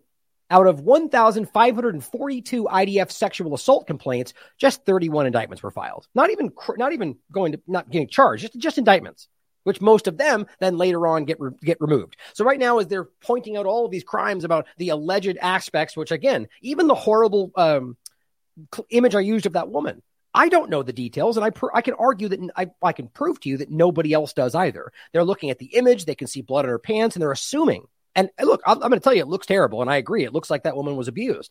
And if that was Hamas, which again, I don't know why we think we can prove that right now, then that's terrible. And that person should go to jail, just like anybody that would commit that crime. I'm not trying to ignore the problems on either side, but the point is, it should matter that we know these things, not just that, well, therefore they're terrorists, so therefore we know what they did, even though that's not true in regard to being a terrorist. It's interesting. And we'll get there in a second. My point, though, as you can see, they've released their figures of sexual assault for 2020, including 26 cases of rape, 291 obscene acts, and 92 cases of disturbing photos and videos of, people that are forced and detained. Think about that. And then ask yourself whether what we're seeing today is something other than what we're being told. Now, just again, to include them, here is Amnesty International, Israel's apartheid against Palestinians. Here is the Human Rights Watch, Israel authorities and the crimes of apartheid and persecution. Here is B'Tselem, a regime of Jewish supremacy from the Jordan River to Mediterranean Sea, which is an Israeli human rights group. Now, here is the kind of weird dynamic we're seeing where people somehow only can see a problem on one side of this, which is really mind-blowing to me. And I think we need to take stock of the kind of people that are either unable to wrap their mind around this or choose not to. Now, first, when I saw this, I thought, okay, she's talking about people that are ignoring the killing on either side. Here's what she says. You know who celebrates the killing and torture of humans? Psychopath. I'm like, okay, yeah, exactly. Anybody doing that anywhere is a psychopath, right? Well, she goes, well, you know who watches war crimes and acts of terror being committed and says good for them fighting back? Psychopaths. Well, so you can see the point. Good for them for fighting back. So she's clearly talking about Palestine, which is what she says down here. Okay, but are you really incapable of recognizing exactly what you're saying goes both ways? I'm going to go into showing you all the celebration that we just talked about of them celebrating both the killing of them or the bombing of Gaza. But of course, in her mind, that's different because they're all terrorists, right? People's minds are broken on this topic. It blows me away. Civilians, millions of them exist there, regardless of your childish opinion on who they are. So yeah, when they celebrate the bombing of those areas, they're psychopaths. But you don't want to talk about it. It's only a one-sided game here. Or watching war crimes. You mean like the illegal invasions of the U.S. government? You mean like the illegal occupations of the U.S. government, illegal bombings of the U.S. government, or the continued illegal actions of Israel, or the continued illegal actions of France or the U.K.? I guess we don't care about any of those war crimes and watching them happen. Selective outrage because people are children. Yeah, psychopaths do that. So I guess you're a psychopath. Goes on to say, you know who sees horrific footage of dead, naked bodies and captured children and says it's justified because their people do bad things too. Yeah, that's literally what's being stated from an Israeli perspective right now, guys. It's amazing they can't wrap their mind around that. But either way, anybody doing that from any side is disgusting. If people are looking at children and civilians being killed or raped or beat up or whatever we're talking about on either side, that should be disgusting. That should be disdained. They should be called out exactly exactly the problem they're pointing out. And that's what she's doing. And she goes, I think you know by now. Of course, only Palestinians in her mind. But can we not see how staggeringly out of touch, unaware that is? Lacking of self-awareness. Only one side is bad. Anybody who is honest about this topic right now, who is aware of what Palestine is fighting for, is actively trying to fight for international law, is trying to fight for the idea of human rights. And none of them, in my opinion, are going to say that's okay because they did bad things too. Somebody doing that should be called out for that. But this is the only part of the argument they want you to see, that's what's happening. There's only terrorists and then freedom fighters. When typically you can flip a coin, that's the other way around. It's all about how you frame it, right? That's how the people don't care. And the next person says, you mean like this? And simply shows hostages safe, which Vanessa's pointed out many examples of that, which then doesn't mean that there aren't hostages elsewhere that are being taken advantage of. And also, just because we see images of them being safe doesn't mean that they are, right? We need to be objective about all of this. But the simple point is that there are examples of captives that are being held. And the point is, well, if you're arguing that I'm basically trying to prove that she's wrong about what she's saying. And she goes on to say, like that, not only is it false, but even if it wasn't, she thinks it's acceptable to kidnap these women. Okay, so you are unable to wrap your mind around the fact that there are thousands of innocent women and children detained in Israel right now? Or the fact that the United States government has continually, routinely over the years put people in places like Guantanamo or the torture prisons in Yemen that they work with the UAE? We don't care about any of those things? Okay, so selective outrage. Got it. Only when it matters in the political thing that TV tells you to care about. Got it. And how do you know these things aren't real? Because you don't want them to be? It goes on to say, did you say that one were the unarmed teenager calling out to his friend who was shot by the IDF, went over and tried to help him and they got shot too? Was that that was a great one, wasn't it? And he goes, what was the point you're trying to make? Obviously, you know. And it says, are these people decrying atrocities happening in Israel right now didn't seem to have much to say when it was being done to Palestinians? Why is that? Crickets. This is the problem. Because I think either the point is that brings it to the point where she's going to have to admit that they don't matter or they're all terrorists. And she knows somewhere in her broken mind that those things aren't real. Because the real point is, I hate these people because that's who we're supposed to hate, whether it's Russians that day or Chinese or Russian or whatever. Said it both, said it twice. My point simply is that this is a concept that should apply to anybody. But it's only being applied one way. So here's one person saying, happening now, pro-regime Iranians, which of course they mean Palestinians, are celebrating Hamas's brutality. Is that what they're doing? I don't see a Hamas flag anywhere. I see Palestinian flags. I see them celebrating the fact that people are fighting for their independence legally through the Geneva Conventions. And then apparently there are some people that are breaking the law by shooting civilians, which, by the way, has happened in every single war that the U.S. government has ever been involved in. It's not to justify anything. It's simply to point out that happens in the wars we pretend are righteous. So why does it make a difference? Why is it now somehow unprecedented that it might have happened in the cases you're pointing at? And I only say that because some of these cases are provable, but there's a lot of these things flying around that are being shown to be false, that are being shown to be not what they said it was. And yet we don't ask whether there's more going on. Or I'm going to get into a point today about the weird overlap of the groups they're pointing at, saying, look at all these Hamas members doing X, Y, and Z. And they're like, wait a minute, aren't those Israeli uniforms? Aren't they exactly the same? Which that's not what Hamas wears. Wait a minute. Nobody cares. But the point is they're celebrating with Palestinian flags, which you would expect because they support Palestine. But of course, to anybody who is a blind partisan follower, they're going to be like, they're celebrating rape and murder because that's what Fox News said or Tucker told you or CNN. That's how this works. This account simply points out exactly how Israelis celebrate the bombing of Gaza and the West Bank. Exactly. Different sides of the same ugly coin. And there's a clip here if you want to watch it, the same point, talking about how many Palestinians have been displaced, how many villages have been destroyed. It's crazy. Absolutely crazy. And just to show you this point. Oh, and then this point was what I was mentioning before. It's more about this follow-up point, but just so we're showing you what we're coming off of, Dave Rubin points out, a moral society. So what you're looking at is Israeli soldiers singing their national anthem before their deployment. A moral society sending its young to defend against the modern Nazi movement. Really? And you're the one making fun of somebody asking for peace on both sides? The modern Nazi? You're talking about Palestine? I mean, I am blown away. I might have left it here. Let me see. I thought I did. I'm probably going to repeat myself when I do this, but since I'm talking about it, I'm going to read what I replied to him.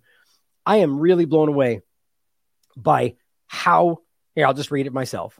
It's amazing how otherwise objective and rational people, as it appears anyway, can completely lose all objectivity and perception and perspective when it comes to occupied Palestine. I mean, quite frankly, I see Dave Rubin, as much as I don't agree with some of the things he would say, he seems as a rational person. But my God, no one should cheer civilian deaths anywhere.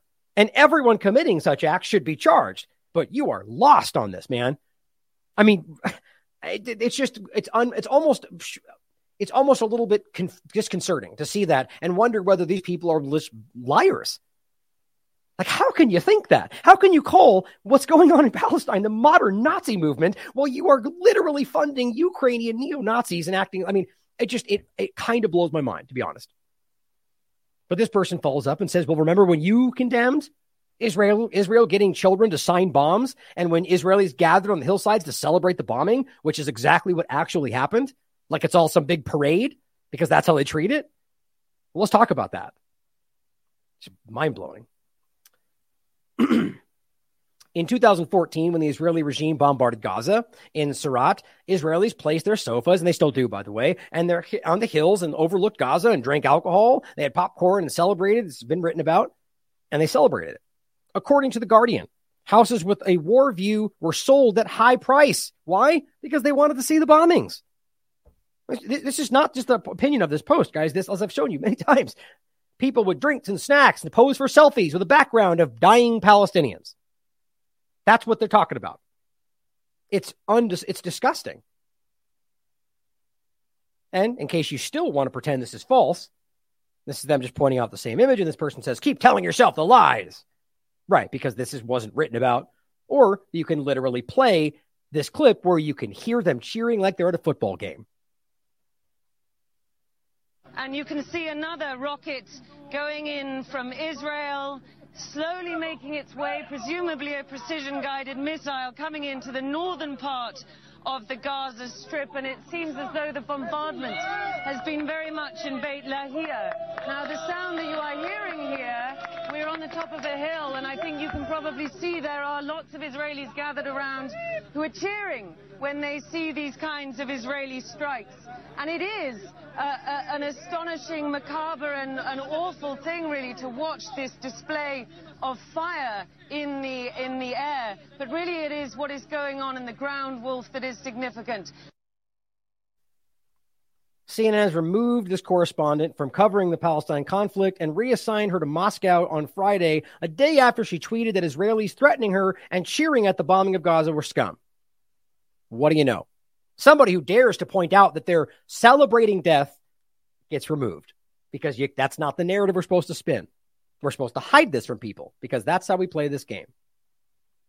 Israelis on a hill above Surat cheer as bombs land on Gaza, threaten to destroy our car if I say a word wrong. These are the good guys? Realize there's bad guys like this on every side of every conflict, guys. But the point is that these are people, Israelis, not military personnel, random Israelis who are cheering the death of civilians on the other side. So in no way is this meant to justify crimes of any kind on either side. But you can understand why people in Gaza who see this might have a little bit of hate towards civilians. Does not justify it or condone it. Never will, and no violence should be accepted. The point is that this is something they threatened her as a journalist if she said the wrong thing. So they know that they're hiding this. So outwardly, they're covering up their story because they know what they're doing is wrong, at least in our eyes. Think about that for a second. Kind of mind-blowing. But apparently it's all fake news, according to people telling you it's fake news on Twitter, because that's where the screenshots come from, right? Well, here is another person saying 137 war crimes, proudly claimed. What's he talking about? Well, the fact that they fired 137 rockets. Let me get this straight. So when Israel fires rockets, it's defense. But when they fire them either first or in response, that's a war crime. Okay, that makes sense, even though that's an occupied territory. Okay, or even though they've been at war, or even though they just declared war. So anytime they fire, it's a war crime. That seems like a fair back and forth. Or how about with the same thing in Ukraine? Every time Russia fires, you get 14 articles about how terrible it was. It's a war, guys. They're going to fire at each other. I'm not saying we should accept it or justify it, but it's simply the reality. Bookend, this is the kind of black and white, or rather, completely willfully ignorant situation that we see. This person just says, seriously? And he goes, I don't have an Insta, sorry, but yeah, seriously, announcing that you fired 130 rockets at civilian towns and not military targets, just literally aimed at civilians, is literally proudly claiming 137 war crimes. Well, is that what's happening? I'm not aware of what they're aiming at, or even we're getting limited. I mean, remember, even the Israeli government, according to Israelis, are being lied to. Their own government is saying we're withholding information. What are they covering up? I really don't know. But the point is, we don't really have the full picture. But what we do know is that they routinely, for 75 years, bomb civilian areas. He didn't care about that. So when they do this in response, again, same point. It shouldn't be condoned. But you understand the dynamic, especially when you get to a position where people are in this long-term occupation and they're desperate. And nobody cares what they're going through. Nobody wants to fight for them. And every time they do something, they go, that's the wrong thing. Again, in no way is that justifying violence. But that's the kind of thing people talk about, and it gets framed as people allowing this or acting like it was going to happen no matter what. Well, it's never meant to justify violence. But the point is, if people are oppressed, violence ends up happening. I mean, that's just the historical reality. So pointing out that basic understanding of history is not any way to justify or allow or say it was a good thing. But he says, this person says, yes, Israelis are so much more civilized as they celebrate the bombing of Palestinian mosques en masse. This fantasy that Israelis are the victims here is just that. Should Gaza have attacked a school? Absolutely not. Doesn't cleanse Israel's hands. See, there are objective people out there that can recognize bad things when they see them without pretending like only one side matters. And then pretending like when you do it in reverse, if that does happen, that you're unrealistic and unprecedented. And the point is, people doing that, they know they're lying in most cases. Like we're talking about these people who are threatening her to not say the wrong thing because they know what they're doing is wrong, at least in our eyes. Now, here is Alan McLeod, again, which seems to happen in almost every conflict with the Israeli government, reports of them using white phosphorus on the civilian population. Banned under international law, white phosphorus burns anything it touches, including human skin. Here's the example of it, which does to me look like white phosphorus. Pretty sure that's one of the only things that looks like that. And realize, even under the argument that they need that for signaling, it is not allowed over civilian populations in any context. That's a war crime, but added to the growing list. And for those that pretend like this is a fake news story, I didn't see this one. Wait, this is hold on.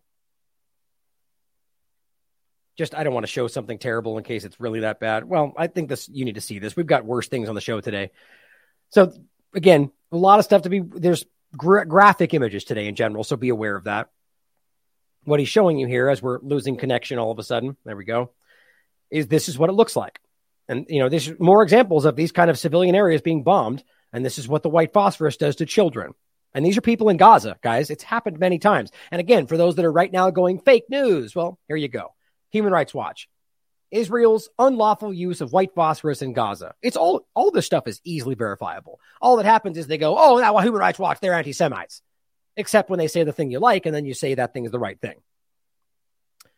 Now, here's an interesting point. He also points out from yesterday photos that capture the moment when Israeli airstrike destroys a university college. Because terrorists, right? No, this is civilian territory. This is collective punishment. And they said they were going to do this. One more war crime in a long series. But to me, that looks interestingly similar to something that might be at least it's usually different. It usually comes down from the sky in my experience, but I just find it interesting the way it looks. But in any case, it is a civilian college, like everything else we're seeing today. And here's the video of it. No, with the whole video, it doesn't look so much like white phosphorus, but the point is simply a civilian area, and nobody seems to care.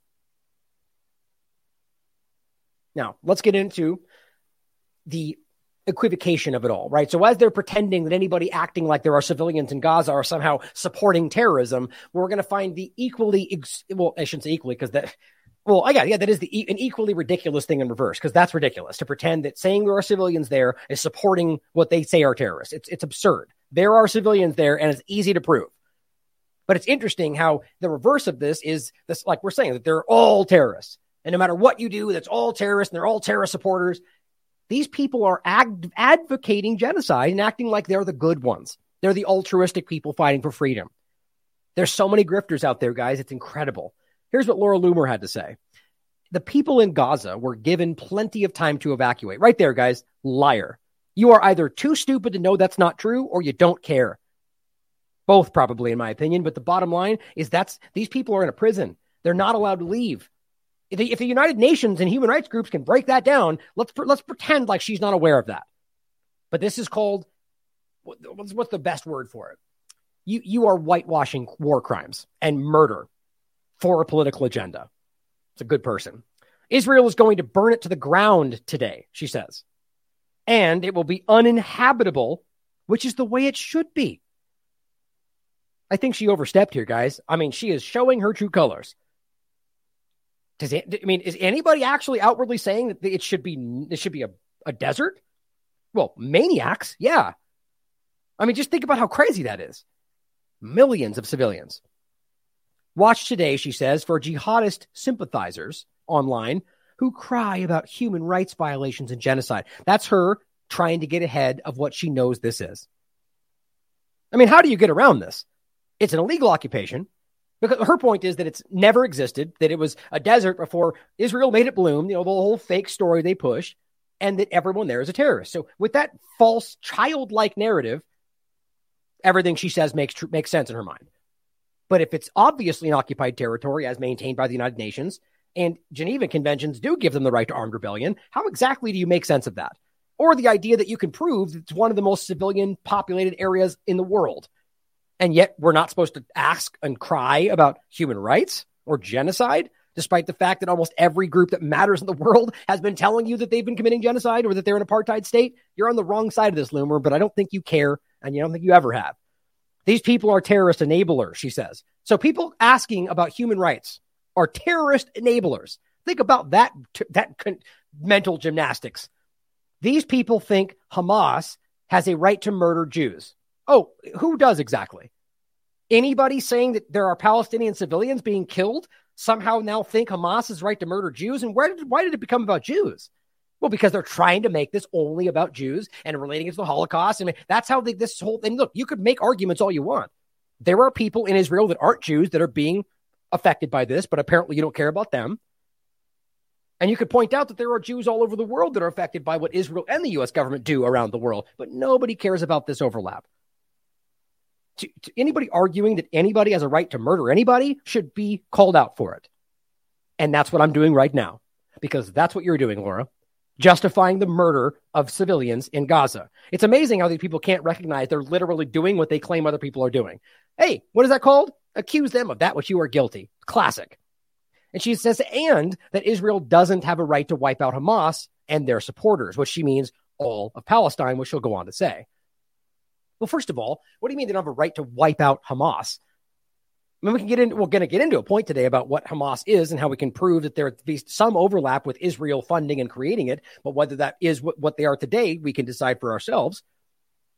So they create this entity and then they have the right to wipe them out. But the point is that there are people in that are elected, whether you like them or not.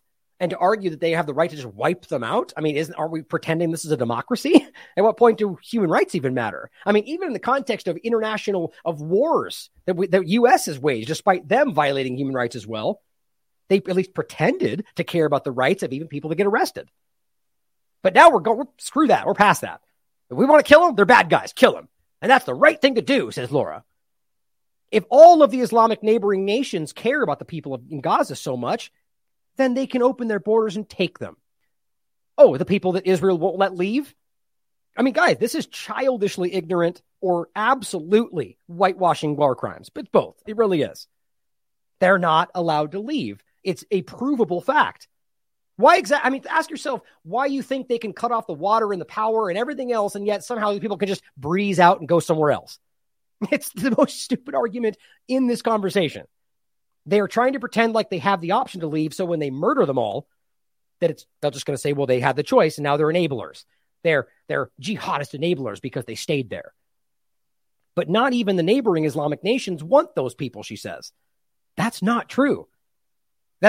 Right now, there is even discussions. There is this whole normalization that's been forced on all of these areas. Forced, and I do mean forced. But now Saudi Arabia has pulled back. Even though Biden's trying to aggressively keep it going because he wants it for his potential reelection. But Saudi Arabia just put a whole pause on all of that because of what's happening in Palestine. These groups, despite their siding with different political sides, have been very clear, most of them, about the fact that they side with the Palestinians. But going past the governments, almost every single grouping of peoples in these nations are outwardly in support of Palestine. Look at Egypt, for example. They've already got a normalization deal with Israel, but there's almost an overwhelming anti-Israeli sentiment in Egypt. Why? Because they see what's happening. I mean, just because that they have a normalization deal does not mean they're not more ideologically aligned with Palestine, and they are. So when they watch these people getting murdered, it bothers them. But she goes, that's the elephant in the room, right? What? The elephant in the room is that you think that other countries don't want them, even though they do?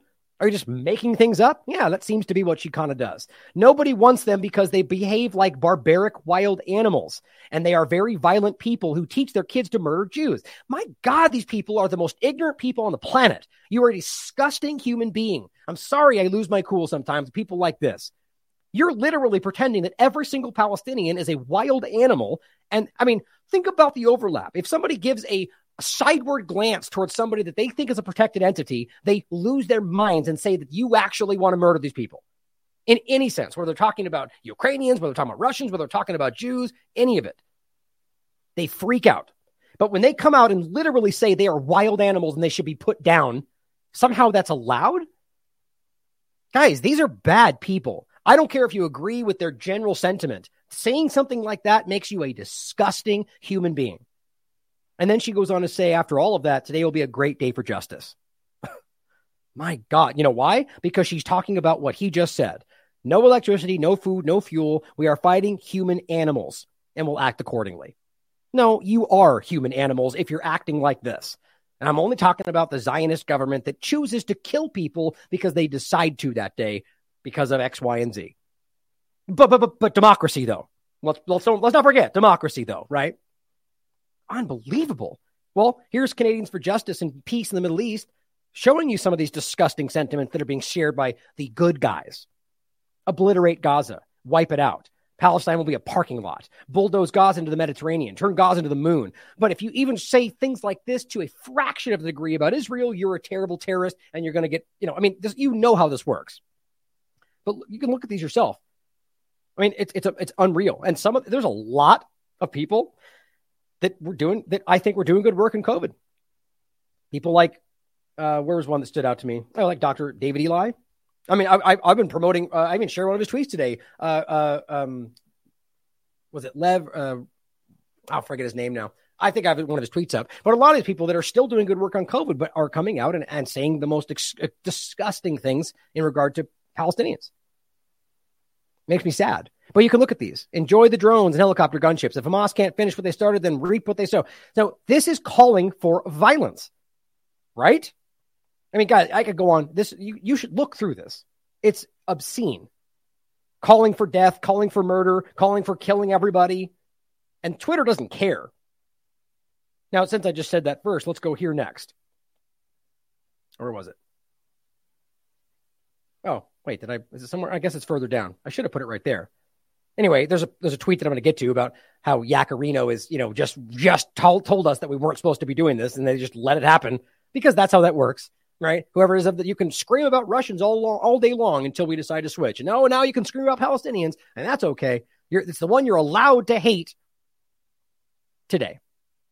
It's insulting to our intelligence. Here's Pelham saying, Israel government has cut the fuel and power to Gaza. There's no way to escape. Hundreds of thousands of children are about to be sacrificed at the hands of Israel and cheered on by bloodthirsty people like Laura Loomer.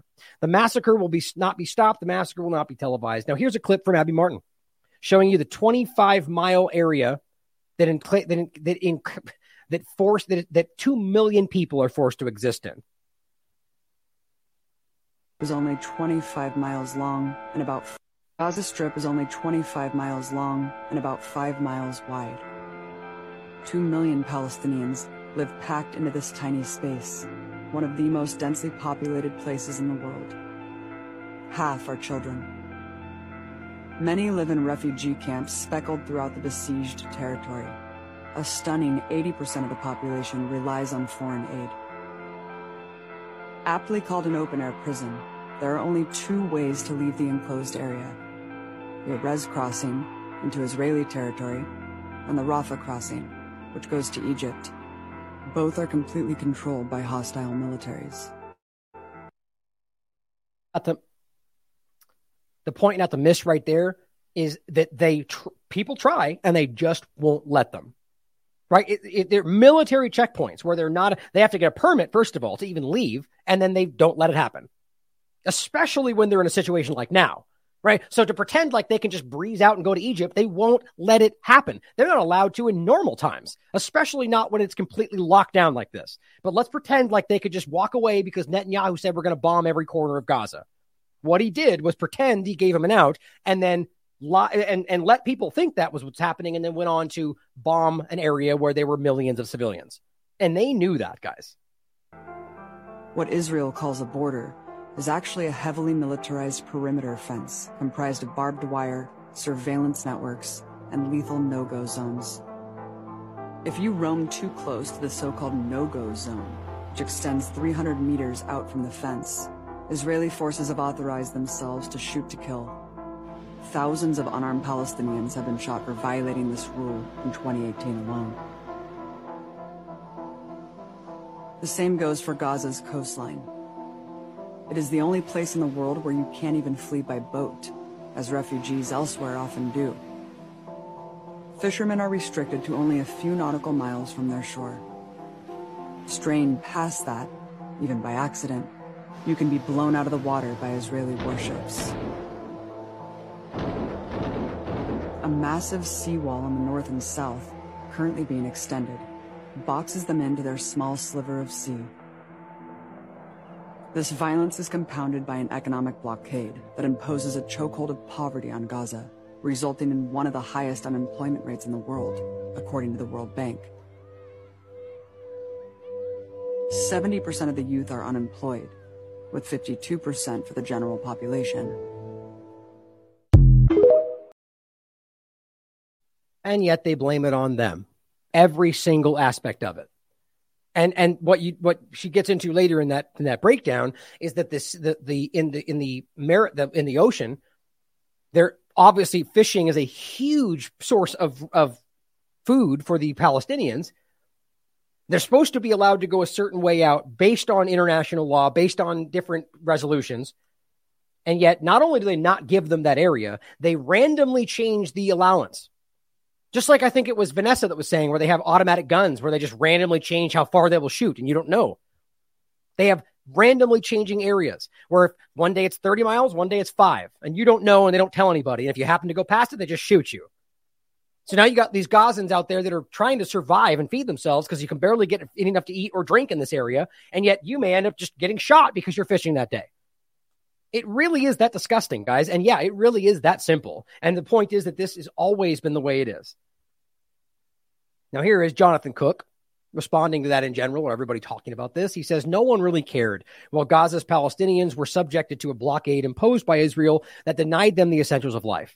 The few dozen Israelis being held hostage by Hamas fighters pale in comparison to the 2 million Palestinians held hostage by Israel in an open-air prison for nearly 2 decades. Now, I would argue right now, even Cook is not saying that it doesn't matter that there are civilians taken, whether it's a few dozen or 100, or that if they are killed or attacked or abused, that there shouldn't be held accountable. I can promise you that's not what he means. But what he's trying to show you is that you have to consider, if you care about the fact that there's hostage taken by Hamas, then why don't you care about the civilians that have been held by Israel for decades? I mean, you just can't pretend like they're not the same thing. No one really cared when it emerged that Gaza's Palestinians had been put on a starvation diet by Israel. Only limited food was allowed in, calculated to keep the population barely fed. And this is even while groups like the U.S. and others were sending aid, as it always has been happening for a very long time. As we'll get into today, people that are just discovering this conversation are like, Biden sent aid right before. It's like, what has been happening? Trump did. It's been happening for a long time. To pretend like that translated into what happened is really stupid. But we'll get there in a second. But the point is, people send lots of stuff and it doesn't make it to them. Israel does it what they want with it. They'll sell it, they'll give it to other people, and they pretend like they're giving it to the Gazan people. And then acting like they're squandering their resources. It's easy to prove. And the UN will make it clear. But it says no one really cared when Israel bombed the coastal enclave every few years, killing many hundreds of Palestinian civilians each time. Israel simply called it mowing the lawn. Look it up.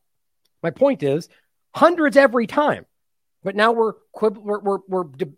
outraged about hundreds on one side only, even though there's over 600 now that have been killed on the Palestinian side. Civilians, guys. The destruction of vast areas of Gaza, what Israeli generals boasted of as returning the enclave to the Stone Age. That's my point, guys. It's all public. They boast and proudly say these things. Was formalized as a military strategy known as the Daya Doctrine.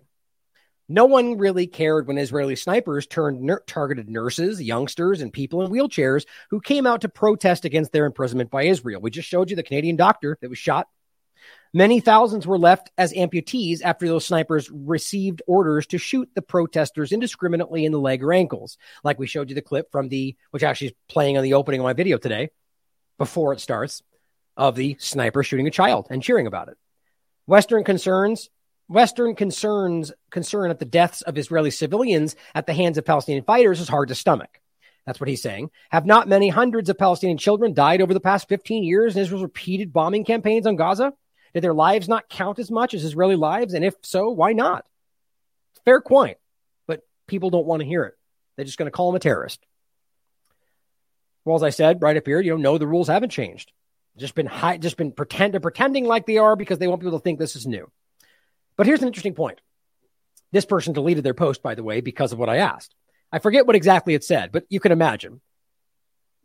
Pretty much just like everything else we've seen. Just imagine it's Laura Loomer's tweet, okay? Saying, you're crazy, they're all terrorists, and we should kill them all, okay? So I asked him, what if I told you that Robert Inlakesh's family lived there? Would you care then?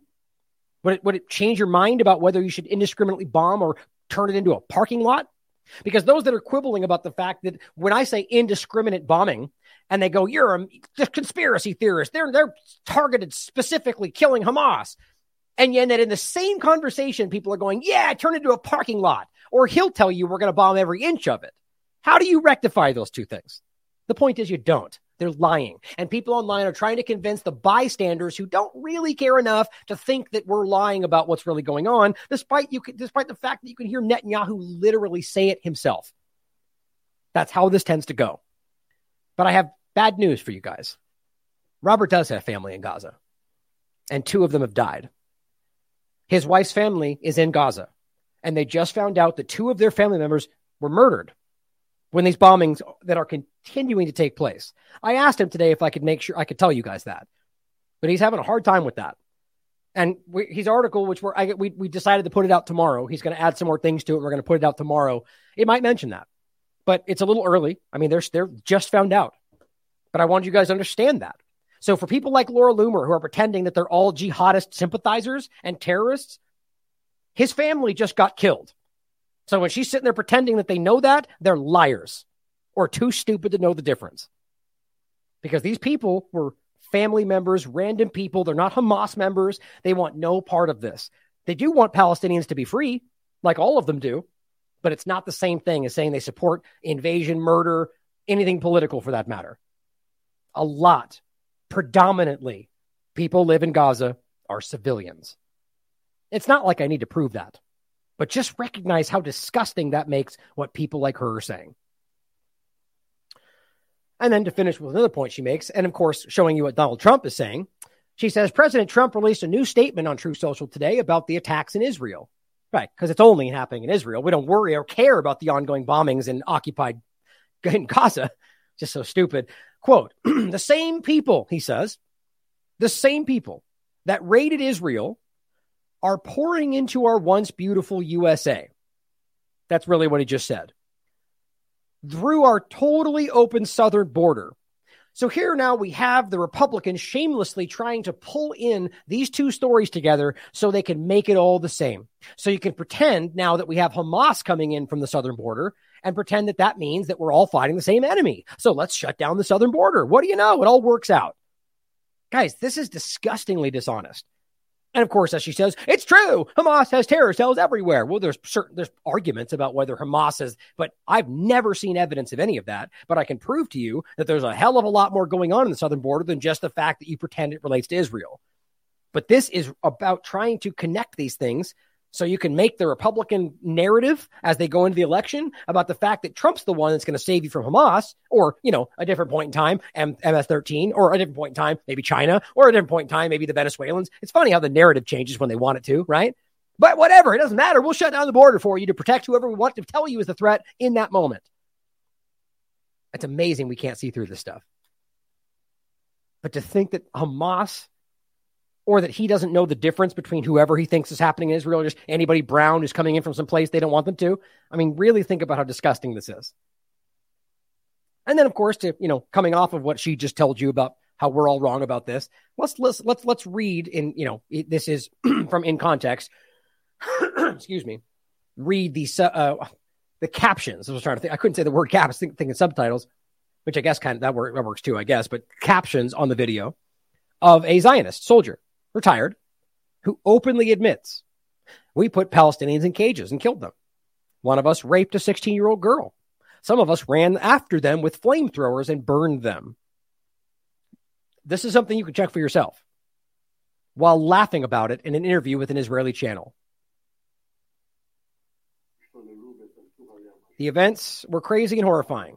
This was a village rich rich village that had beautiful houses. Its residents lived like Europeans. He's talking about the Palestinians, guys. And the women of the village used to wear nice clothes. For real, it was a village. One of the soldiers raped a 16-year-old girl, and he's laughing. My God. The events there were horrendous. There was a guy with us, a soldier.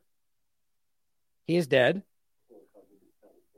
He was a brutal human being. He took them, Palestinians, put them in cages and killed them. They gathered them in something like a cage and put iron wires around them. They gathered all of the men, sat them on the ground. One of the soldiers got them a submachine gun and shot them. He changed his cartridge. What do you think? But we were not like that. That person was different and unusual. They imposed a cover-up. Now, of course, we're going to pretend like that's just the bad apple, except for the ongoing history ever since that continue to show you the same things. Like, let's not forget, we just showed you out of almost 1,600 potential rape allegations, only a few of them that ever even became indictments, and almost none of them ever got charged. Seems like a running theme to me, or the ongoing reality of how they're continuing to murder Palestinians in Gaza to this very moment. But let's laugh about a child getting raped or murdering Palestinians. Then he goes on to say they took flamethrowers, and ran after the villagers and burned them alive. He's laughing. He's saying it's horrible, but he's laughing. And no one is allowed to talk about that. Why do you think that is, guys? Because they're selling you a filtered version of what the history really is. Like Palestine ever existed, or they're all terrorists. That's what they're doing. And I mean the Zionist government. Because it would be a big scandal, he says.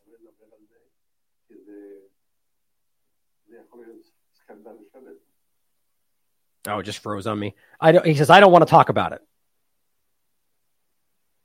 He says, in the first 3 or 4 months, I was a murderer. This other guy goes on to say.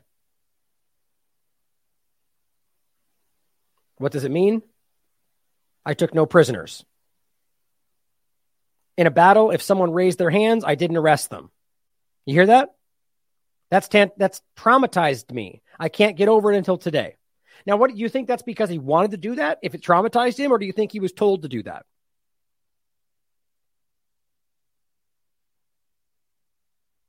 If school kids stood up and raised their hands and saw them that day, I would have killed all of them. These are Zionists on the record about what they did.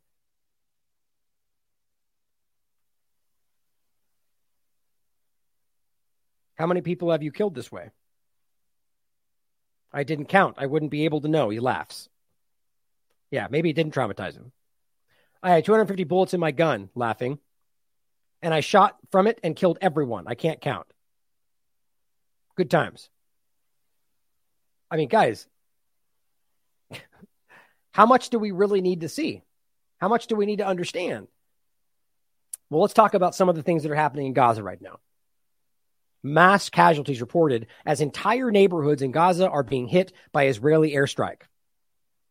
It's not hard to understand.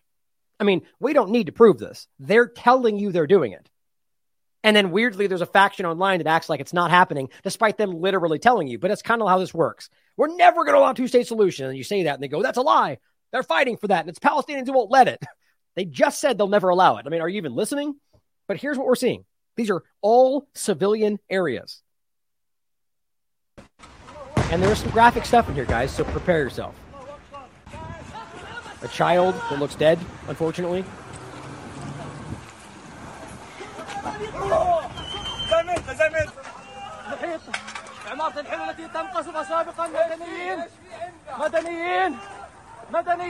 Guys, this isn't Hamas. These are civilians. These are medics running around helping average civilian people.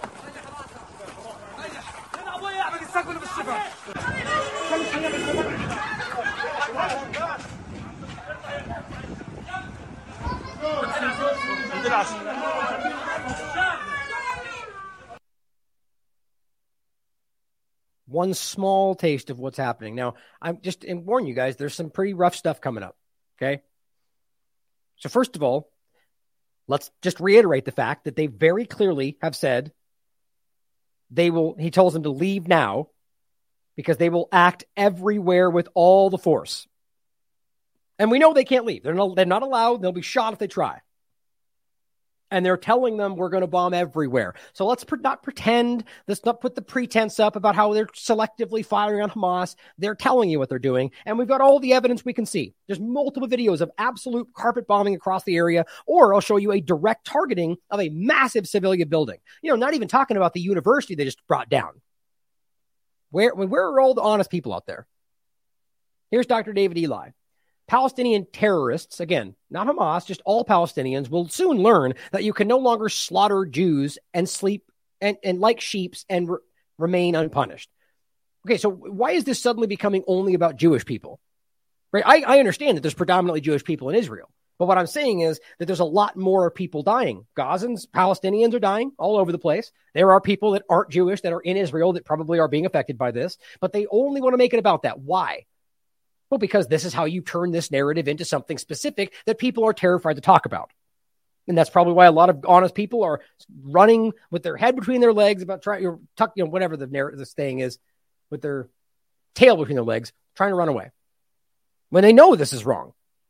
Now, I'm not in no way, as people will try to contort that into me saying that I agree with anybody anywhere, Jewish or not, being attacked that is not involved in the war, right? We're talking about civilians.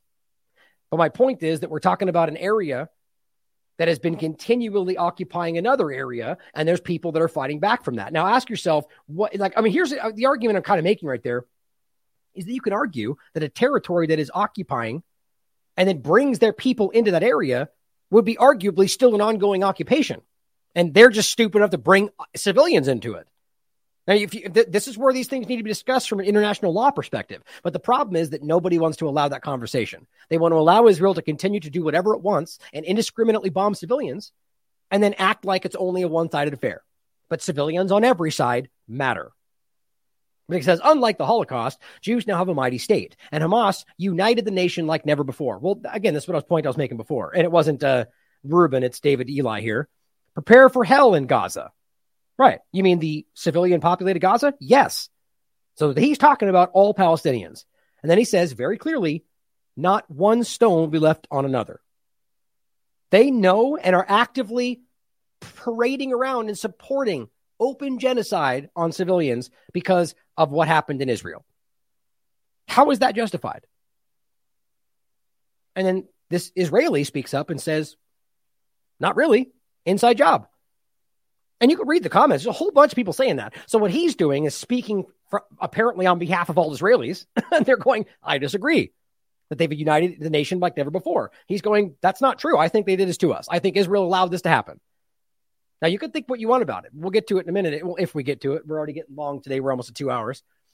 And Retzef Levy, who I was talking about, he's done amazing work during COVID, but you should see some of the stuff he's sharing about this. It's just as bad as this, man. It's really mind-blowing to me. Now, here's another example showing the Israeli Air Force striking what we can prove are civilian buildings. Look at this, guys. People were in these buildings. You understand that? I mean, that's why the numbers have skyrocketed. Now they're saying over almost 700 civilians or 700 Palestinians have been killed in this area. Some of them, I'm sure, are resistance fighters.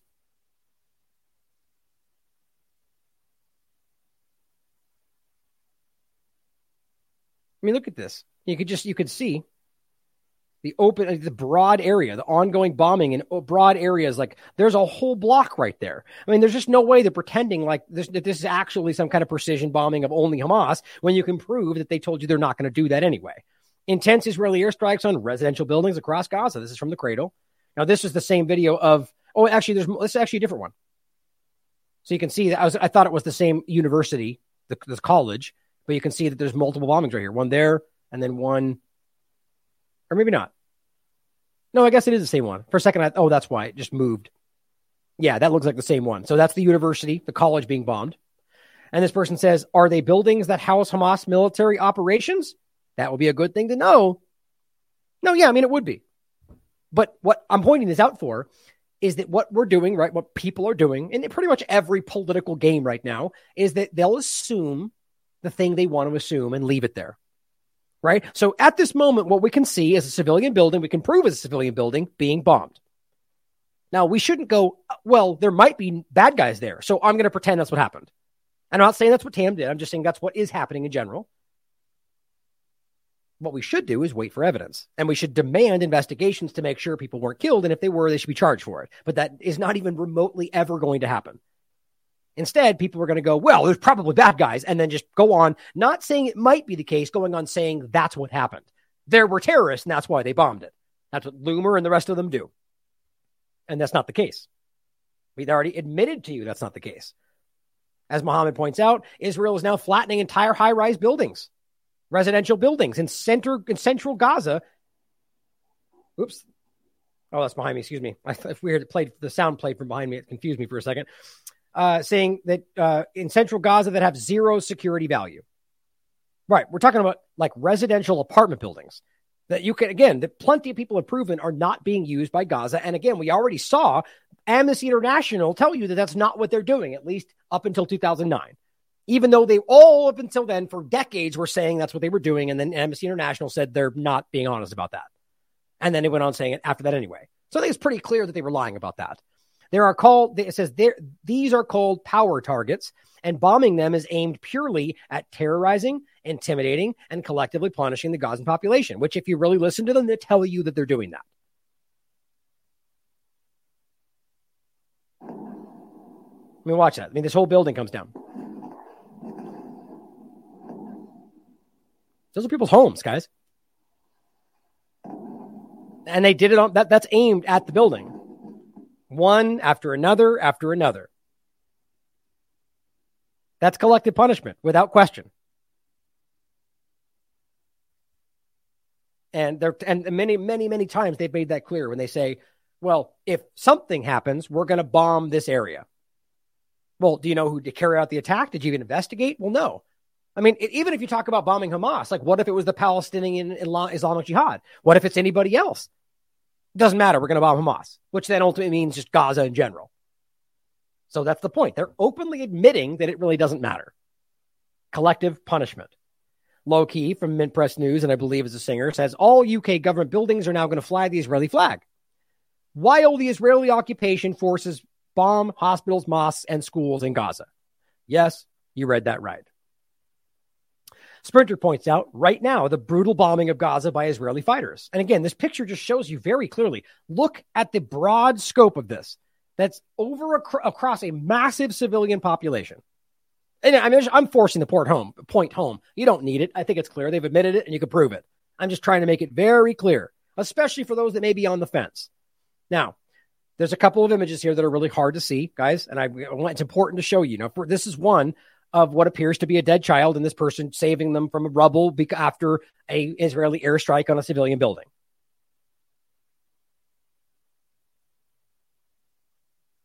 I don't know if you guys can hear the volume on that. I think something just happened with my setup here. In any case, he's screaming about the fact that this looks like a dead kid that he just pulled out, which I think was his child. Now here is another example. Oh, I think this was the one we played over here. Yeah, I think that's the same clip.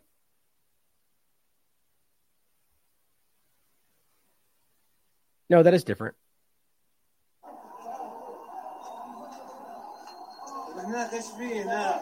That's residential areas.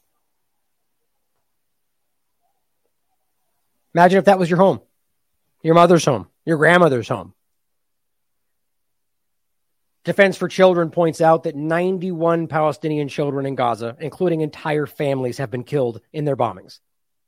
In the Israeli military offensive since Saturday morning alone, they've confirmed the killing of at least 50 children in direct Israeli attacks so far. Now, here's a really hard video to watch, guys. This is a Palestinian father giving his daughter a final hug after she was killed by an Israeli airstrike. I quite frankly don't think I can play all of this.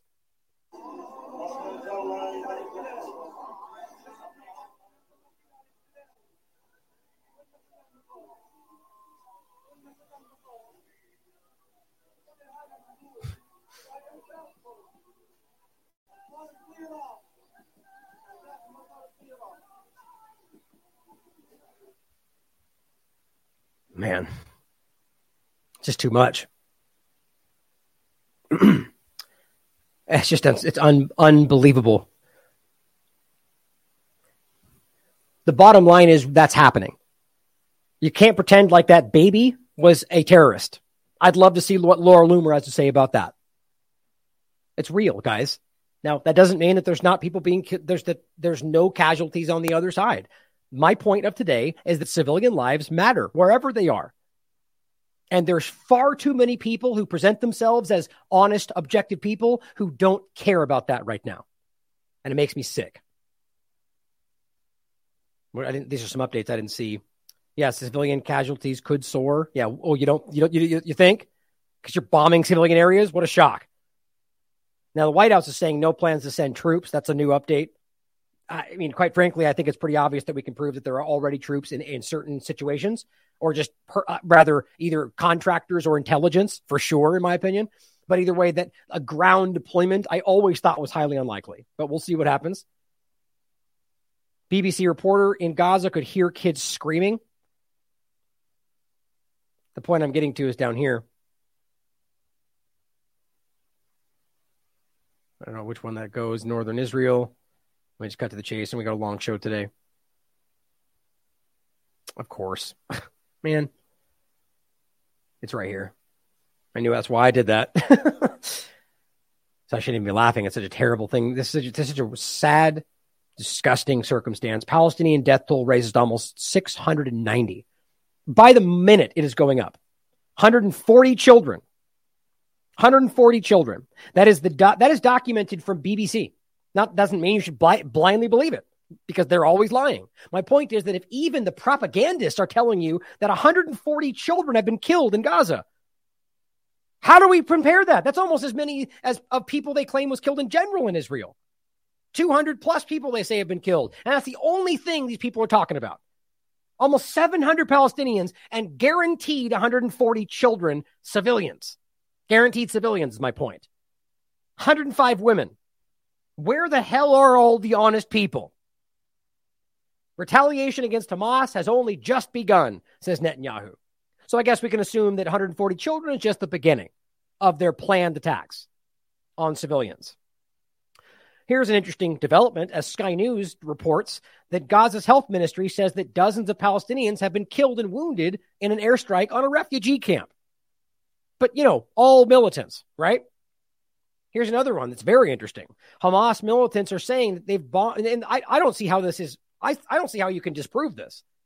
They're seemingly bombing. Look, the point is that Israel's already made it clear that they don't know. Even corporate media has been writing about this. They don't know where the hostages are. They've been held in all sorts of different places. And so they're indiscriminately bombing across an area that they know has 50 to 100 hostages, according to Israel. I'm going to show you a post where they literally argue that that doesn't matter. That somehow if they murder them with their bombing, it's their fault. Typical logic for the situation. They are saying that Israel's bombing in Gaza has already killed 4 Israeli captives. Amazing how nobody wants to talk about that. And then on top of that, it's interesting. Somebody points out why they're framing this as the Israel-Hamas war. Because they want you to think that that's all that happens. There's only Hamas over there and they're all terrorists. That's where we almost immediately fell back to. Or at least in the corporate conversation. I don't believe people are buying this. But that's the same point. But yeah, they've killed Israelis, it seems, based on even Israeli admission. Now, Sprinter's pointing out that 16 Israeli prime ministers from the ruling coalition have now signed an appeal to the prime minister and the government demanding that the entire Gaza Strip be taken under Israeli control, which, guess what? It already is. Now, technically, you could argue not. It's debatable because the idea of control, what I mean is it's occupied territory. They oversee and control the outskirts of Gaza. But within it, yeah, there's a lot going on that they can't control. And I think that's what they're trying to do now. So to act like they could just do it, like that's something they haven't decided to do, they've tried many times. That's what happened in 2014. We've seen a lot of this happen, and they failed. They frame it as something else, but that's why, as I hear it, a lot of reservists are going, I'm not coming. I'm not going into this because I'm going to get killed. We've seen it happen before. And they want to pretend like they've got this huge force, but a lot of people refusing to fight. I've heard that from Israelis. It says the deputies also demand the liquidation of or expulsion of all Hamas members. You know, the elected entity inside the area. Democracy, though, right? So they're demanding blood. And that's coming largely from the religious Zionism extremist faction, I would argue, even though they're all pretty much there. And here's the point that I was making before. So the allowed incitement and outright calls for violence on this platform today and the last couple of days are incredible and unnerving. Wasn't Linda Yaccarino just telling us this was unacceptable? I guess it's only selectively applied, right? What it has led to is the open collective punishment of millions of civilians in Gaza, which is a war crime. But don't forget, they're working hand in hand with the ADL, so they don't care. The argument is that that's where we are only going to allow, the point is that we're going to allow negative attacks on anybody that is the enemy of what we're defending, like, which is the idea of anti-Semitism, despite the fact that Palestinians are Semites. Oops, but we don't talk about that. The point is that you're allowing active calls of violence and pretty disgusting sentiments, which, by the way, outside of the calls to violence, which, I mean, even then, in my opinion, free speech includes all of that. But in their stated narrative, their stated policies, that's not supposed to be allowed. But then we can show you when they're calling for the death of Russians and they don't care. So we know these people are disgusting hypocrites. You're saying one thing and you're actively doing another, and it's really just about controlling our perceptions and pitting us against each other. That's what Twitter is doing in spades today. But that is disgusting. And Linda, you should be embarrassed because we see who you are, and we have since the beginning. But here's just somebody pointing us out. Over 12 of their posts in support of Palestine are being shadow banned. Yet calls for Zionists to wipe out Gaza are freely given with open reign. That's what's happening on Elon Musk's Twitter. Gareth Ike points out, by either justifying the murder of innocent kids in Israel or by calling for a response that will kill innocent kids in Gaza, an awful lot of people that claim to be awake have shown themselves to be anything but in the last 24 hours.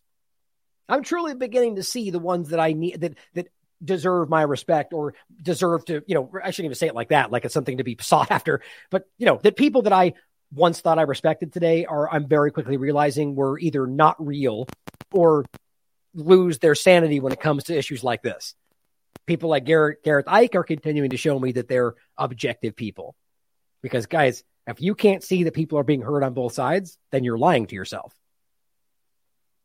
Now, Ted Cruz came out.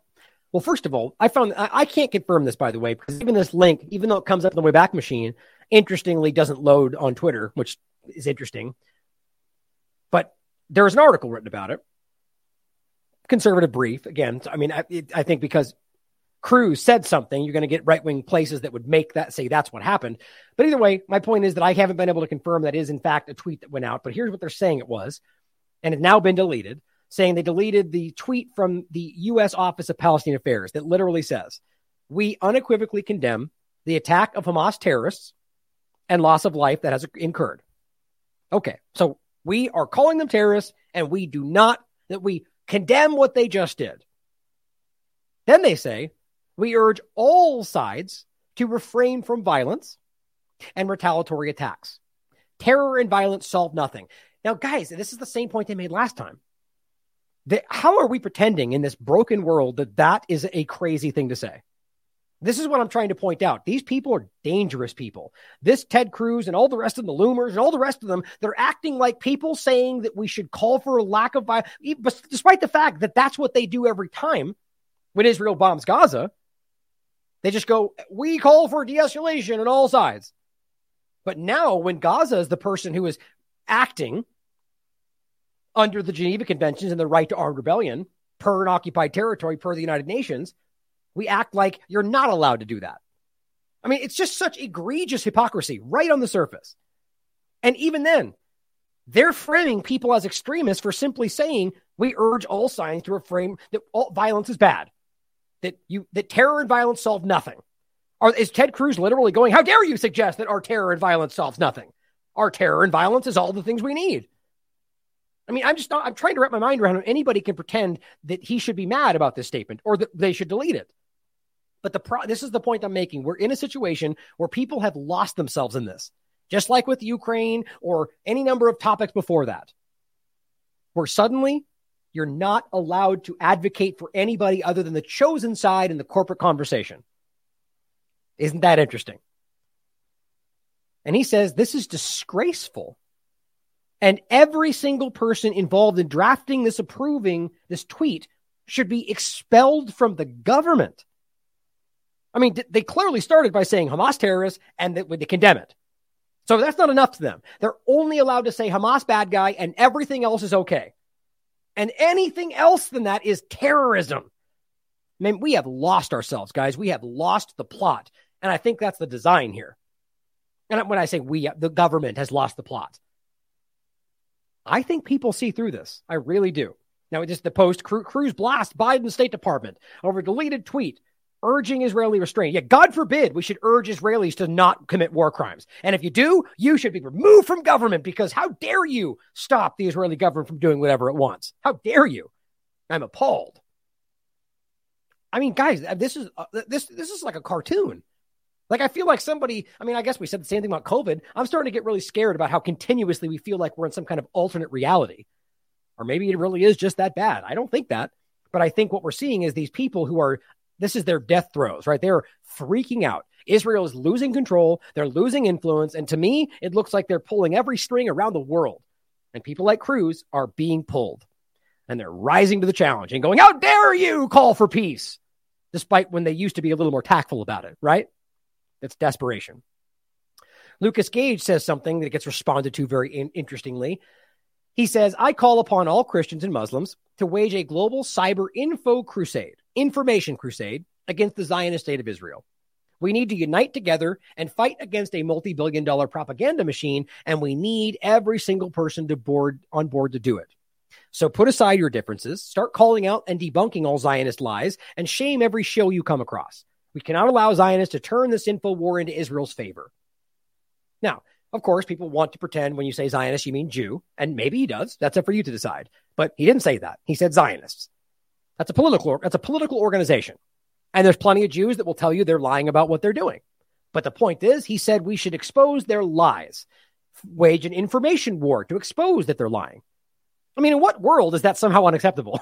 Not only is it free speech and he's allowed to say whatever he wants in that sense, but that he's literally saying, let's expose them lying.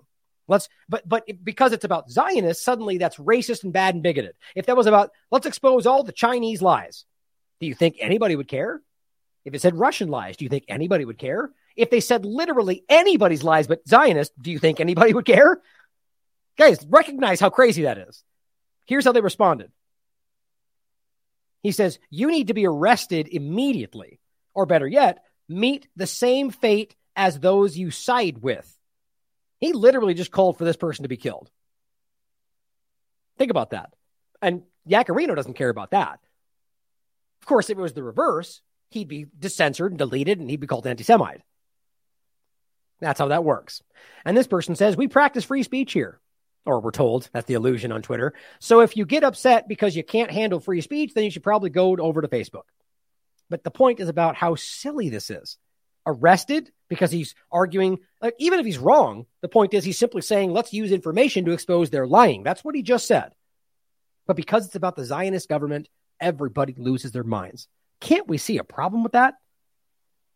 Again, my central point of today, if you care about human beings, if you're listening, guys, if you care about human beings, wherever they reside, whatever their ethnicity, and you can see people calling for blood of innocent Palestinians or innocent Israelis and acting like this is a balanced, informed take, speak up, call them out, show the world that we are the majority. Stand up for what's right, guys. Don't be afraid to be called a name. Have the gumption, have the Constitution to stand where people need you to. Fight for people who don't have a voice, whoever they are, wherever they are. Whether you think that's the Israelis being attacked or the Palestinians being occupied and subjugated, or whether you think it's any circumstance is my point. Wherever they reside, whatever they look like, if you see people trying to pretend like you should kill innocent people, call them out. I'm just done with this. Now, let's talk about an honest discussion about the situation. Interestingly enough, BBC has been having these interviews. I don't know why. Maybe there's a reason they're trying to shift the narrative. Maybe we should consider that. Maybe there's another game being played on top of this. Maybe they've lost control and they're trying to shift it before we do. There's all sorts of possibilities. Either way, what he says here is some of the most obvious truth you're going to hear today. As I said, the tide is turning. And this, in my opinion, scares the authoritarians. But anyone with two brain cells to rub, damn it. For the podcast, I wrote run together. To rub together and a modicum of compassion and logic can see what's truly going on here. Please pay attention to what he's saying. 48 hours, though. Do you support what Hamas launched on Saturday morning? Well, this is not the right question, Louis. Really, the right question. It's an important question. No, it is not an important question because whether you support their action or not is an important question. No. It is not an important question. Hamas is a group, is a militant group. You're talking with the Palestinian representative. Our position is very well known and clear. And what is that? Do you support Hamas's actions? And then you cannot equate. This is not about support or not support. I am here to represent my people, the Palestinian people, what they are going through. I'm not here to condemn anybody. And if anybody that needs to be condemned, it's what you call the only democracy in the Middle East, that is Israel, between parentheses, that is doing what you have just reported, targeting civilians. And this has not just happened the last 48 hours. Hamas was just targeting Palestinians, but you won't condemn that. I'll tell you one thing. He actually just said Hamas was just targeting Palestinians. So obviously he made a mistake right there, which I think is hilarious. But so what's interesting is this person, nor anybody in this conversation, is arguing that there is not a violence taking place on the other side. But I will tell you, there are some people that are kind of whitewashing it in reverse by acting like, oh, there was nobody really hurt. Now, to be clear, when it first started, what I was telling you, in my opinion, right in the beginning, I said it would not surprise me if people in war carried out egregious acts. Very clear about that. But I also made it clear that, and I'm going to show you some of these examples, that many of these examples, we can't really prove what's going on. People just want to assume into what their narrative is. But that doesn't mean that there hasn't been crimes committed. There have been. I can see them myself. But my point is, we've seen people lie already. We've seen things get debunked about what they claim Hamas is doing. And then we have a lot of examples about proof now about Syrian extremists being brought over into Ukraine as well as to the border of Israel. And we have to consider, with even Israelis wondering whether there's more to the story, whether they're being used right now. All that being said, until you can prove it, and we see Israeli civilians being hurt, that has to matter. But on top of all of that, seeing an image of people shot in the street does not prove what happened or who shot them. But that's what happens, right? My point is, in all of this, one side of this is a government that is backed by international parties with nuclear power that is an occupying territory that then is bombing deliberately civilian areas. There's nothing more egregious than that. On the other side of this, you have people that are occupied per the UN that have a legal right to armed rebellion, and then bad things happening while that legal action is being carried out, which I'm not condoning and nobody should. But if you can't see the difference there, you're lying to yourself or you're a bad person. I mean, I think that's as simple as it gets. Hamas is not the Palestinian government, okay? The Israeli government is giving orders for its organized army. So please don't draw any symmetry here. Don't equate. There is no way you can draw any symmetry. And don't equate between the occupied and the occupier. This doesn't serve justice to understand for your audience and viewers the real situation. I'm here to represent my people, the Palestinian people, what they are going through. I'm not here to condemn anybody. And if anybody that needs to be condemned, it's what you call the only democracy in the Middle East, that is Israel, between parentheses, that is doing what you have just reported, targeting civilians. And this has not just happened the last 48 hours. Hamas was just targeting Palestinians, but you won't condemn that. I'll tell you one thing. Hamas is not the Palestinian government, okay? The Israeli government is giving orders for its organized army. So please don't draw any symmetry here. Don't equate. There is no way you can draw any symmetry. And don't equate between the occupied and the occupier. This doesn't serve justice to understand for your audience and viewers.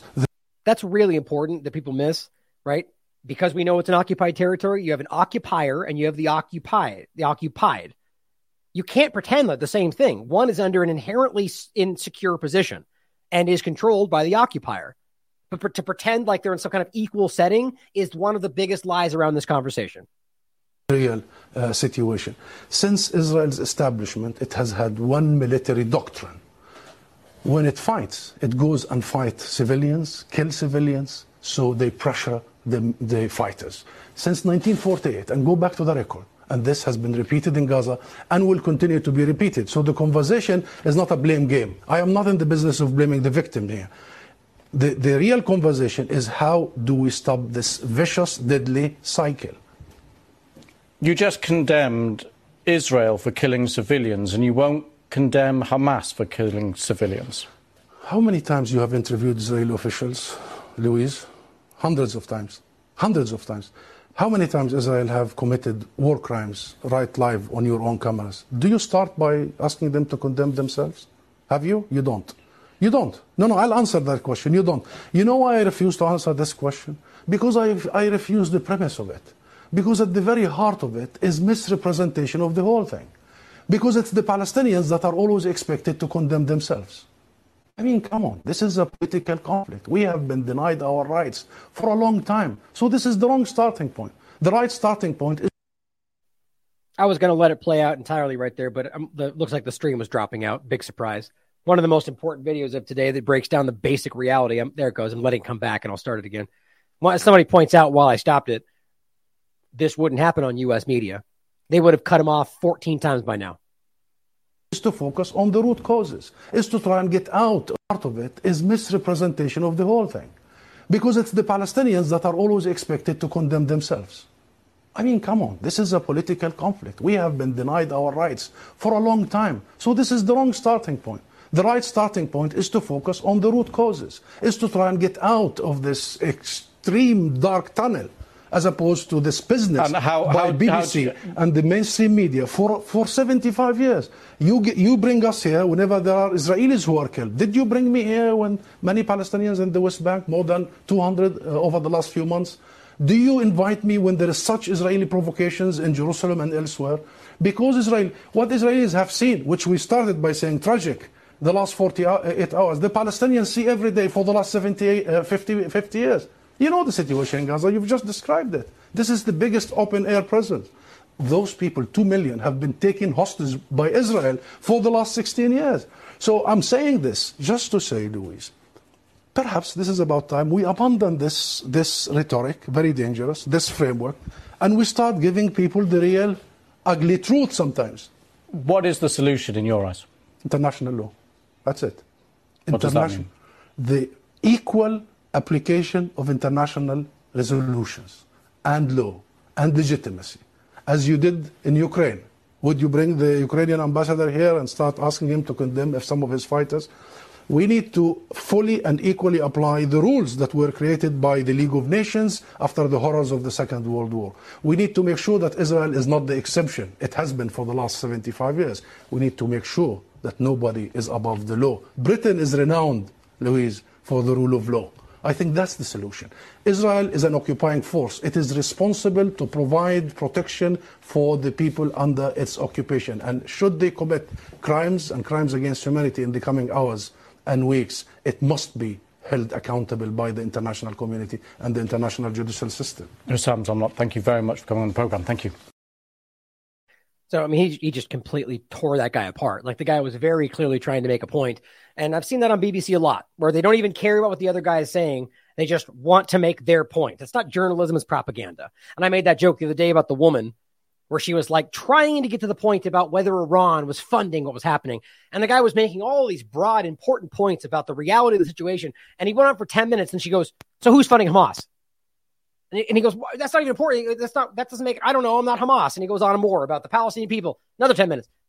And then finishes by just going, well, I can tell you Iran is funding Hamas. And I mean, think about how embarrassing that is for a journalist. You pretend you're a journalist.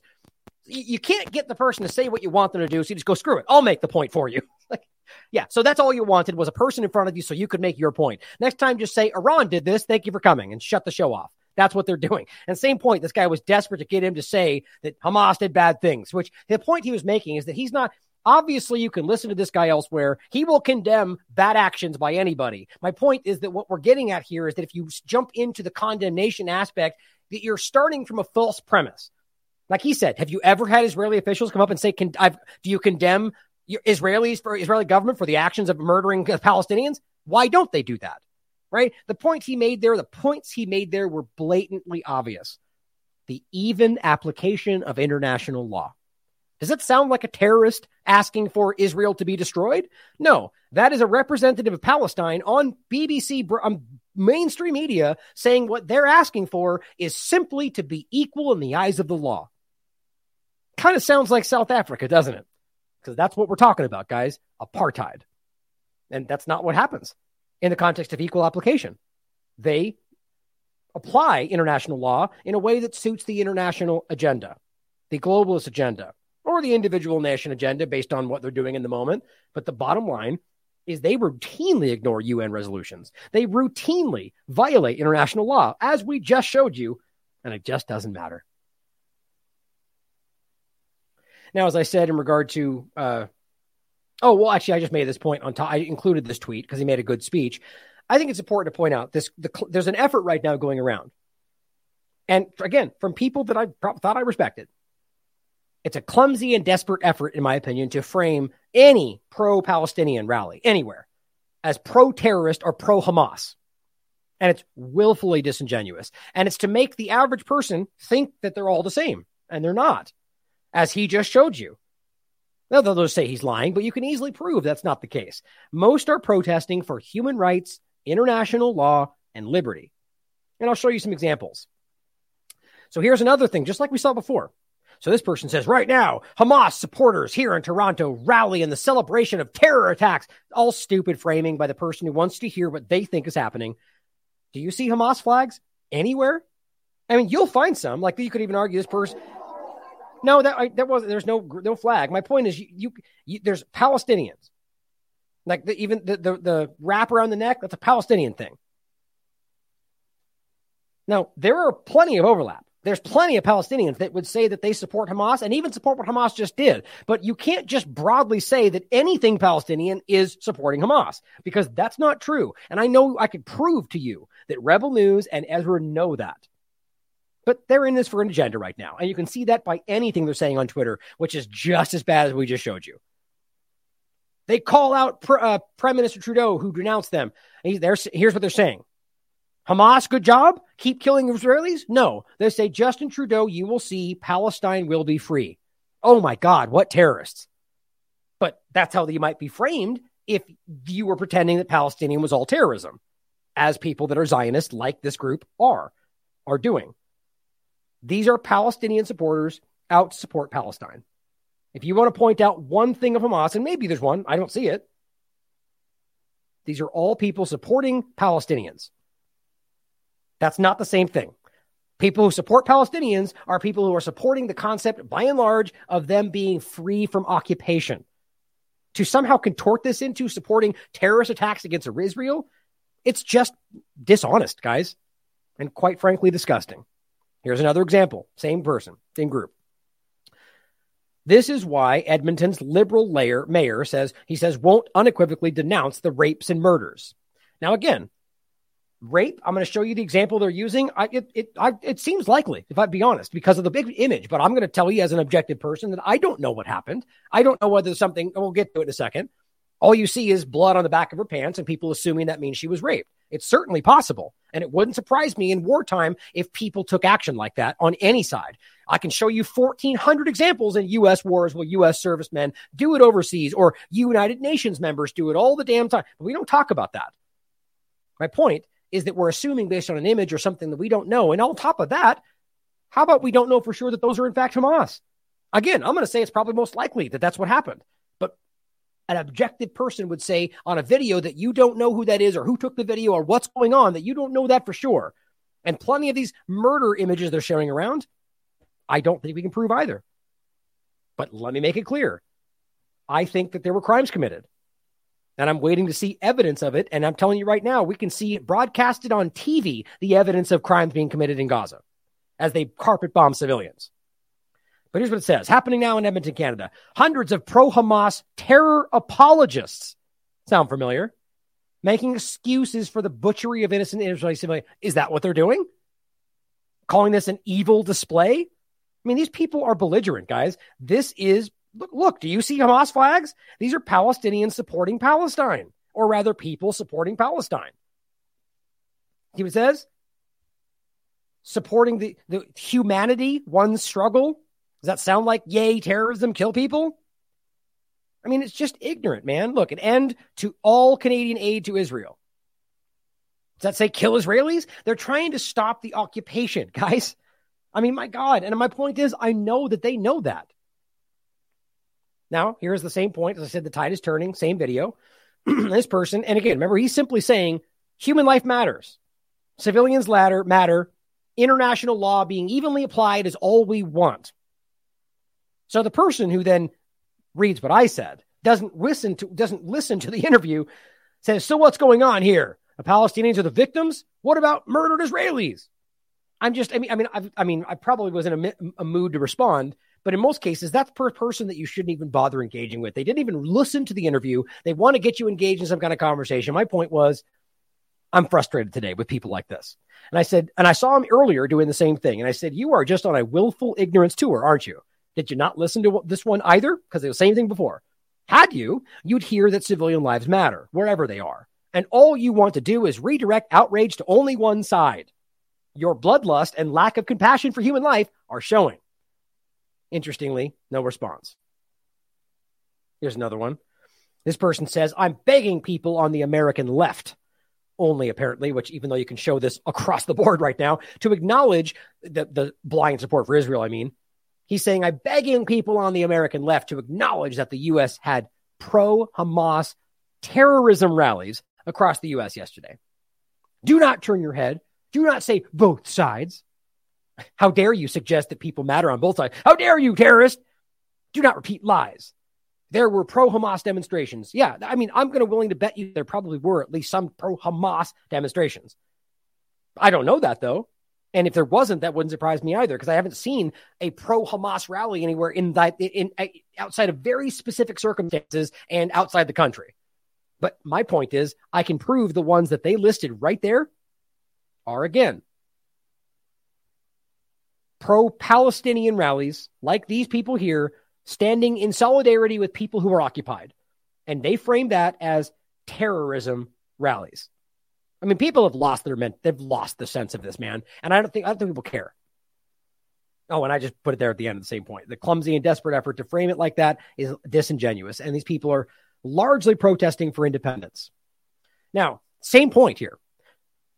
The UN Special Rapporteur on Human Rights, the person whose literal job it is to decide who's violating human rights, says, quote, we are horrified by what is happening and we call for a truce. Does he say that Israelis should be killed? Do they say that one side's better than the other? No, they simply say what every U.S. politician usually says when Israel bombs Gaza, that we think it's bad and everyone should calm down. Because clearly there's one side responsible, and usually, especially going back to where we're talking about bottle rockets versus most of the stuff, which has clearly changed. But the point is that today, by saying violence is bad and we want everyone to calm down, you're now the worst person alive in the minds of the bloodthirsty, foaming at the mouth pro-Israel people today. It's disgusting. We're horrified by what's happening and we call for a truce is now you're a terrorist. If we don't see how alarming this shift is, I don't know what to tell you, man. This is one of the most alarming shifts in rhetoric I've seen in a long time.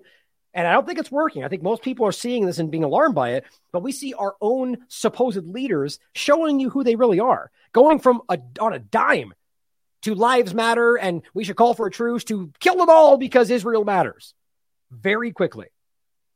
So they post this and people lose their minds about it. Here's just one example. There's plenty of them. Here's Ian Miles Chong, who, by the way, the other day posted the video of IDF members kicking in doors and said, look at all the Hamas terrorists killing people and raping them in the streets. And then when we proved to him that it was not that and it was IDF members, he said underneath that, oh, well, they stole the uniforms per reports, which, as far as I could tell, isn't true. And even the video has now been shown to actually be the IDF. So he just doesn't follow up because that's what good journalists do, right? He says, where was the UN statement when Hamas was butchering families and partygoers? Well, first of all, this came out 12 hours ago. So if we're being honest and objective, There's a lot happening right now in Israel in particular that we can't verify. So what do you want? People to come out and scream, cry foul about things that we can't prove just yet? Right? My point is that there's things happening that anybody can say, or there's hostages being taken. It's an ongoing war situation. And yes, it looks like there are civilians being hurt. And that it took me until maybe yesterday to be able to confirm that this is something in one or two cases. And I'm look, again, I will tell you that it's probably, if I had to guess, it seems like a lot of these are likely people that were killed. But we have to be objective about this and realize that we don't know for sure what actually went down. And there's anomalies here. But apparently he's outraged by the fact that the UN would stand up and say both sides should stop. You realize they didn't say stop killing Gazans, stop killing Palestinians. They said all of this needs to stop. And Ian said, how dare you not condemn only one side? I mean, does he even realize how dumb that looks? I don't think people understand that. And of course, you can realize he also works for Rebel News. But as I said, you blind regurgitators pretending to be journalists are embarrassing. Yes, I was frustrated. Civilians killed on either side matter. On one side, you guys have governments directed bombing of civilians. On the other side, you have a lot of detention, hostages, detention, followed by a lot of conjecture. Now, that doesn't mean that that there's not examples. What I'm saying is, even aside from the provable examples, there is a lot of assumption and conjecture being put out. Here's an image of people down the street. They killed them. How do you know that? That happened right after this started. They don't know that. A lot of these people were simply putting out what Israeli intelligence was saying happened. But please keep towing that line. And of course, I always love when people think they're smart or towing. Nope, it's not. It's actually towing, as in Toeing, as in towing the line, put your toe on the line in the race. So I just used the grandma's boy and said, so you're dumb. I was a little cheeky today. But here's an interesting point.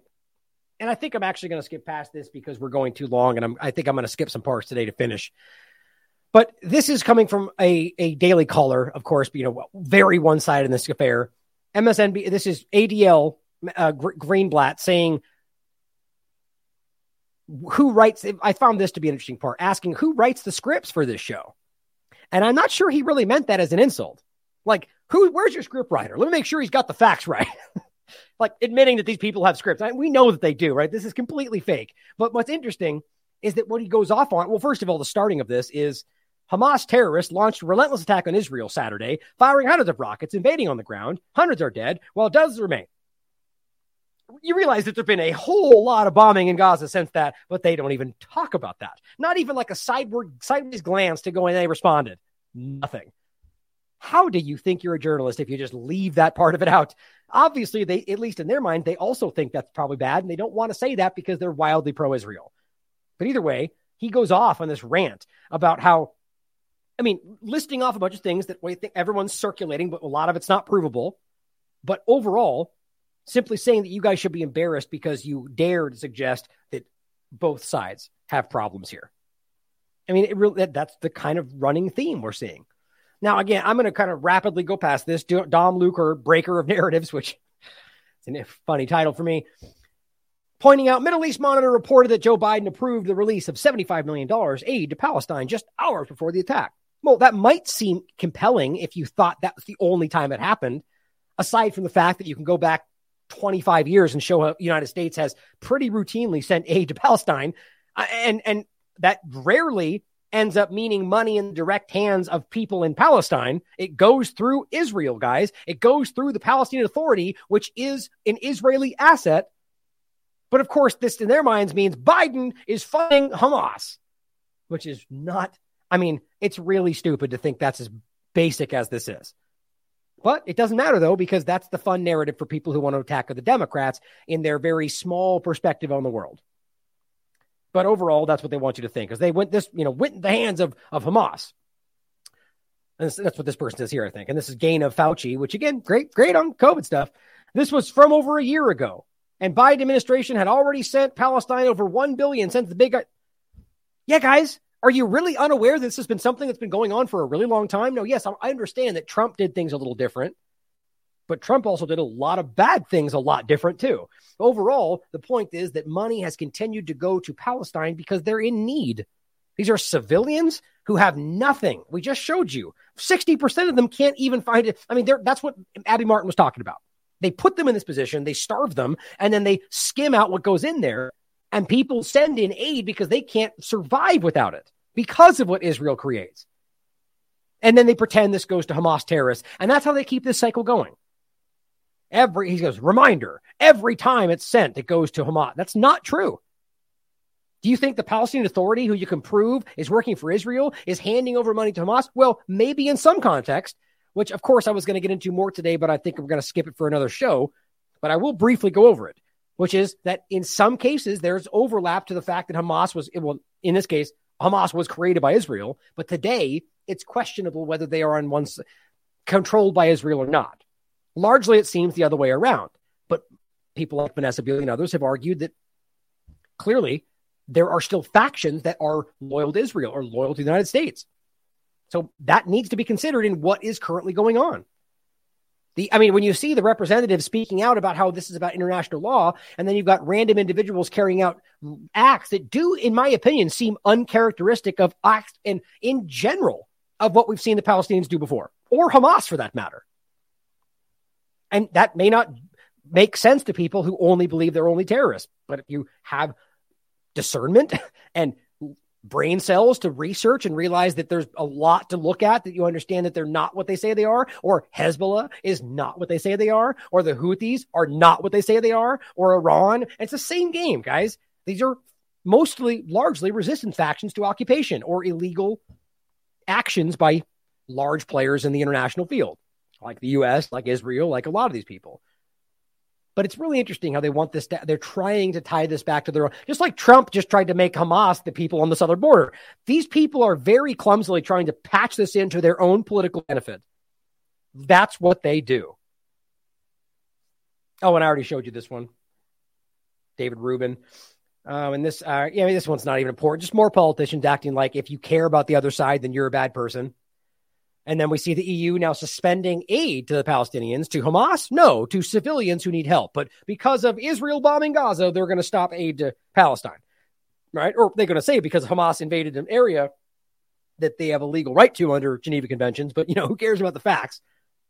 Or if you want to say it's about the actions carried out by some, which clearly did happen, do you not care about the actions taken out in Gaza? Like, you have to factor this in. And this is interesting. Iranian government newspaper, which, by the way, is just an Iranian paper. You could argue that the government has influence on it, but probably does. Like, so does the U.S., so does Israel, so does the Russian, Chinese. They all influence their... But to just blatantly, clumsily say this is Iran's government speaking, it's usually not exactly the case. The point, though, is this newspaper in Iran celebrates the Israeli death toll reaching 1,000 as a result of the Hamas attack. Now, frankly, this seems like a very small thing online. Either way, the point is they're saying, hey, 1,000 people. Well, you can prove there's Israelis doing the same thing about Hamas. That shouldn't be accepted on any side, or rather Palestinians. But nobody should accept the glorification of violence, guys, on any side. That's what's interesting is honest people are willing to say that and condemn either. But people like Loomer and the rest are saying that only one side is condemnable. The other one, even when they commit war crimes, are good guys. They're children. But it says, what kind of government celebrates the massacre of civilians? This is the government that the Biden ad made determined to engage with work, or many of them in the past, even Trump. But let's selectively choose what we care to be outraged about. My point is, right, what kind of government does celebrate the massacre of civilians? I don't know, the Israeli government currently, or the U.S. government currently, or I don't know, most blindly adherent Western governments currently, as one of the most densely populated civilian areas on Earth is being indiscriminately bombed. I don't know. I mean, these people, I don't think they actually realize that they're that hypocritical.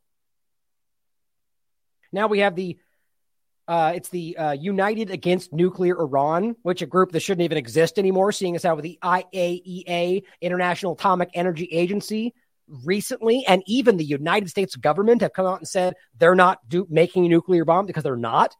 And I've proven this so many times, it makes my mind hurt. I mean, we could talk about Mr. Ahmadi, who was the previous head of the IAEA, who died mysteriously, and right before he died said Israel was trying to kill him, and he was the one telling you they were lying about what was happening. I mean, over and over they've been trying. How long has Israel been saying this was one day away? That entity has now told you that's not true. And they just still go with the narrative, guys. No question what else they're lying to you about. The point is, this group is calling on the U.S. government and its allies today and Israel to bomb Gaza? No. To launch strikes against Iran. Think about that right now, including missiles and drone installations in Iran. They want them to strike these areas. Well, specifically bases, but they do say also in Iran. I can't believe that this is the kind of belligerence we're talking about. Now, because you have some sneaking suspicion that Iran was involved. Now, there is a Wall Street Journal article claiming, it's not this one. We'll get to it in a second. Maybe, in fact, saying that they prove that Iran helped them in the organization of it, which wouldn't surprise me. They're allies, guys. But to continue to try to pretend like this is an Iran action, it's just clumsy. It's about trying to set political narratives for their own benefit. But now to just say, based on the unverified claim that we should bomb Iran, that people are dangerous today, man. And this is scary because it could easily fall out. I don't think any of these politicians, as belligerent as they are, really want this, but because they state it, somebody may act. And then Bryce Green points out, American cable news hosts love, right now they're doing this, asking Israeli officials if they're going to attack Iran. They're salivating. It's disgusting to me. Now, here is a report. Israeli hostage crisis in Hamas ruled Gaza becomes a political trap for Netanyahu. It's an interesting article. Now, it says, this time, Gaza's Hamas rulers, that's not even a fair framing, but they are an elected entity, have abducted dozens of Israeli civilians and soldiers as part of a multi-pronged shock attack on Saturday. So even AP News is only claiming dozens. And a portion of them being soldiers. To what degree are civilian? We don't know. And that's the point, is nobody does. And you got people like Rebel News and the rest of them pushing out all of these claims that, as far as I can tell, are unverifiable at the moment. Palestinian Islamic Jihad, by the way, who is not Hamas, a militant group smaller and more brazen than Hamas, said Sunday that it alone had seized 30 hostages. So let me ask you this. Is that part of the same number? Are we conflating the Islamic Jihad with Hamas? And if so, that's very dishonest. Not the same group. Different agendas. Different people. One is not even elected, right? The point is that's not the same thing. But it sounds like they're kind of just lumping this all together like they are every Palestinian as Hamas. Not in this article, but everybody else. It says their captivity raises the heat on Netanyahu and his hawkish far-right allies. Religious Zionism Party in particular, who are already under intense pressure to respond to the killing of over 700 Israelis in the Hamas attack so far. Now, frankly, I don't buy that. I've said this before, because based on the evidence I've seen, I don't see enough to justify 700 deaths. Usually they downplay it, but I think in this case, it's in their interest to act like more have been killed. But maybe I'm wrong. They're stating 700. Then it says, and by the way, a lot of that are a portion of that. Again, I'm not going to pretend like I know exactly, but based on what I think, based on the data that I've seen, I was going to say possibly majority, but let's put it as some of that are IDF or settlers. And then definitely some of them are in areas where there's civilians, and that should be condemned. My point in reverse, as always, is we can see targeted aiming and proud declarations of civilian bombings on Gaza. It says Netanyahu's vow to unleash full force of the Israeli military on Hamas, that's not what he said, by the way. Well, in one case he did, but he did say on Gaza, has raised fears for the safety of Israeli civilians spread in undisclosed locations. Too late. They've already killed some.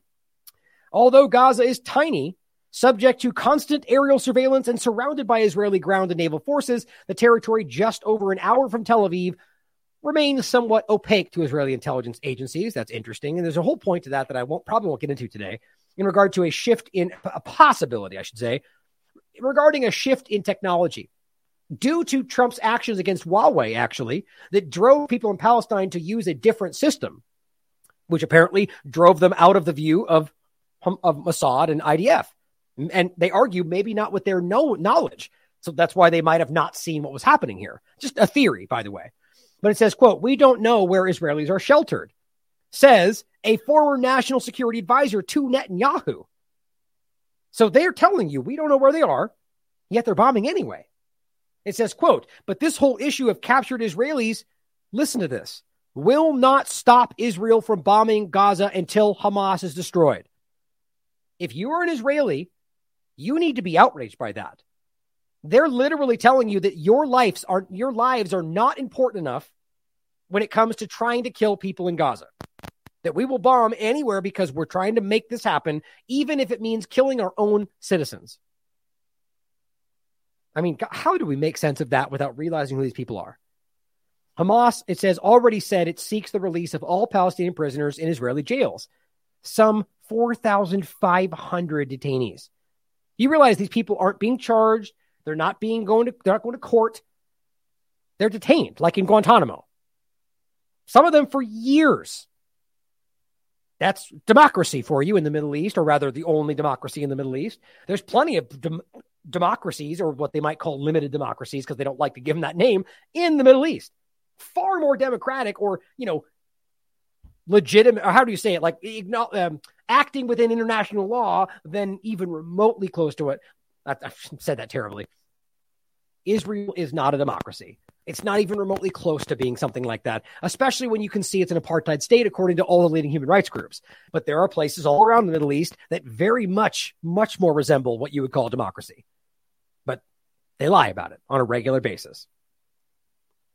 But it says, according to Israel's B'Tselem, it's an Israeli human rights group, in exchange for the Israeli captives, they want the 4,500 detainees. The release of any prisoners would be a huge deal for Hamas, which again argues why they wouldn't want to hurt their detainees. But Netanyahu's government, with its powerful far-right religious ministers, including West Bank settlers, important, like I said before, they're part of this coalition, have fiercely opposed any gestures they view as capitulating to the Palestinians. Not Hamas, but the Palestinians. There is absolutely no chance, they say, that the current government would agree to the release of these prisoners. So they're going to let their people die so they can take the win that they want, or try to. The radicals and extremists in this government want to flatten Gaza, says the political scientist at the Hebrew University. She said Netanyahu on Saturday dismissed an offer by Yair Lapid, head of the opposition, to form an emergency national unity government. Because they don't want that. They don't want any inclusion of anybody on outside parties. It says it was a clear sign that Netanyahu, quote, has not given up on his extremist nationalist government. That's what they are. As Robert called, and openly, this is not debatable. Even ADL calls the religious Zionism part of their coalition, or has, extremist. The new extremist Israeli government is openly fascist. That's why I titled that today. It's not even up for debate. It's what they are. And it's even the AP seems to be calling them that. It says to win last year's election while standing trial for corruption, remember, 4 different corruption charges, Netanyahu relied on his surging popularity of his far-right allies who seized on perceived threats to Israel's Jewish identity. That's what even they frame it as seized on the perceived threats. This narrative is shifting in a rapid way, guys, because we're being lied to, and we always have been. It shouldn't be used to attack Jewish people. It's just simply a reality that Zionists have been lying to Jewish people and the world alike. Quote, in war, you have to be brutal, he says. We need to deal a blow that hasn't been seen in 50 years and take down Gaza, says Smotrich, one of the most extremist people in their cabinet. Literally just says we need to be brutal. So is that what democracies do? You care about human rights just because they act in a way, even though we can prove in many cases they're not, but you want to say that they are, so we're going to act this way? We just went over the reasons how they rationalize their belligerent actions. I'm talking about the Zionist government, to be clear, for those that want to take these things out of context. We need to deal a blow that hasn't been seen in 50 years. So he's pointing at the Nakba, or the last ethnic cleansing, or the last big war, I should say, when they were far too many innocent people were killed. And then take down Gaza. That doesn't mean Hamas. That means everybody. That's all civilians. But the risk of Israeli civilians falling victim to relentless Israeli bombing or languishing for years in Hamas captivity while Israel gets dragged into an open-ended campaign could also be political ruin for Netanyahu. Too late. Apparently, he's already gone forward and they killed people. Civilians. Israelis. Quote, this is a serious dilemma, says veteran Israeli political commentator. Quote, the fear is that if and when a ground operation kicks off, Hamas will threaten to execute hostages every hour, every 2 hours, and that will become a really heated debate. And guess what? Now we have like that happening. Here is Financial Times talking about Gaza, Hamas threatening hostages. Now it's interesting the way this has gone out. Of course, it's going to be used very one-sidedly, despite the fact that we have 4,500 hostages being detained over the process of years on one side. But the point is, Hamas has hostages. Right? Many of them civilians. Israel has been continuing to bomb Gaza indiscriminately. That's why they made this statement. Now, what's interesting is what they're now framing it to the average person who doesn't hear all this stuff is that we're now going to do this because Hamas threatened to kill civilians. Just using it the way they want to, but that's not the way this works. As it says, Hamas said on Monday evening that, and again, I can't even confirm this is the actual translation. I'm going to try to get Robert's take on this tomorrow. Because maybe it's personal. I mean, look, Sam Husseini showed you earlier yesterday, or I showed you his article. Nobody even talked about what Hamas said, which is what they did was because of violations of human rights. So why would we think they would frame this honestly? But for sake of conversation, it says, we announced that it says they would execute a captive for each new airstrike. Right? So they're saying you're bombing civilians, so we're going to execute somebody when you do that. And then Israel goes, they threatened to kill us, so we're going to bomb them. It's so stupid.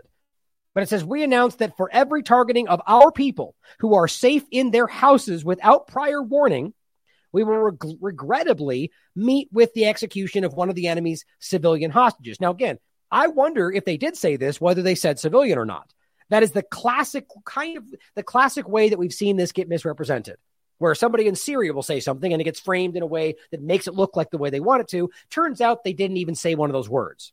It happens a lot. But to be clear, it wouldn't surprise me if that's exactly what they said. First of all, because they're saying, if you murder our civilians, we're going to do it back. And they use the word regrettably. Maybe they're lying. Who knows? But you can't simply frame that as they just want to murder people, because that's not even remotely what's happening.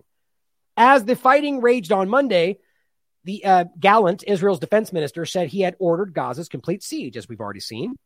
He added, quote, there will be no electricity, food, and so on. So they just went further. We're going to continue to hurt civilians. The Israeli government, and by the way, if you're an Israeli, doesn't that bother you? The fact that they're acting in a way that they already were told would lead to the death of Israelis. And then, of course, as I said with Vanessa, I wondered aloud whether that was the whole point. If you think this was allowed to happen, maybe ask if whether one of these extremist groups was needing somebody as a martyr to be used to justify more action. Now, look, historically, the belligerent state of Israel has never needed a reason to carry out indiscriminate bombing of Gaza. But it's interesting with the way that things have changed. And it's certainly possible, even after the fact, that they're going to allow these people to die and then pretend they claim that they killed them with any provocation so they can take action and then act like they're fighting for those people they allowed to die. That's just a possibility. I wondered about that with Vanessa. He goes on to say, and of course, the point is, he says they're fighting barbaric terrorists and need to respond accordingly. So, okay, so you're not better than them then. You're just like them. We're going to be just like them because that's how they are. Okay, well, then you're the same. You're not any better, no moral high ground, just like U.S. sending cluster bombs to Ukraine or doing all the things they pretend other people aren't allowed to do. You're both the same. He goes on to say the Israeli government said it had ordered the cut off of water to Gaza. Right, civilians. A densely populated, hemmed-in strip of land that is home to 2.3 million people. Why is it that nobody cares that they're cutting off water to civilians that we can prove? Netanyahu posted a video of tumbling tower blocks in Gaza, the one we showed you, just simply saying terrorist targets. Even though we can prove to you that that was not what happened, and there's even civilians being drug out of the rubble and being taken into the hospital. Doesn't matter, because anybody like the Loomers of the world and the media that doesn't care are going to toe the line. No, now let me do this. I do have to get going. I'm going to take time on this last part because this deserves time, and then I'm going to probably skip the rest of it. Now, Dominic Farrell says, excuse me, hold on one second. Okay. It says, I'll not tweet the video. You've seen it. A child, now this is crazy. He says, executed in front of his parents. Now that's what it purports to be, but you don't get to see it, and I'll show you the video. If it happens, that's terrible. And nobody should be okay with that, whether it's a Palestinian or an Israeli or even a member of Hamas. Nobody should be executed. Even you realize there's even in wartime, you're prisoners of war. I mean, it's amazing how we just pretend like in certain circumstances when it's Ukraine, they should kill the Russians because they're bad guys. Like, so then you're just openly acknowledging that you don't care about any kind of international law. That acknowledge during war, there is international law. My point, though, is so it's, whether it's Hamas or anybody, nobody should be okay with the execution of anybody. But what I'm saying is the level of depravity and evil we have witnessed. Well, I mean, again, I could show you all sorts of open assassinations of people, Palestinians walking away, shot in the head. That happened like 6 months ago. Anyone supporting this is equally evil. Well, I agree with that.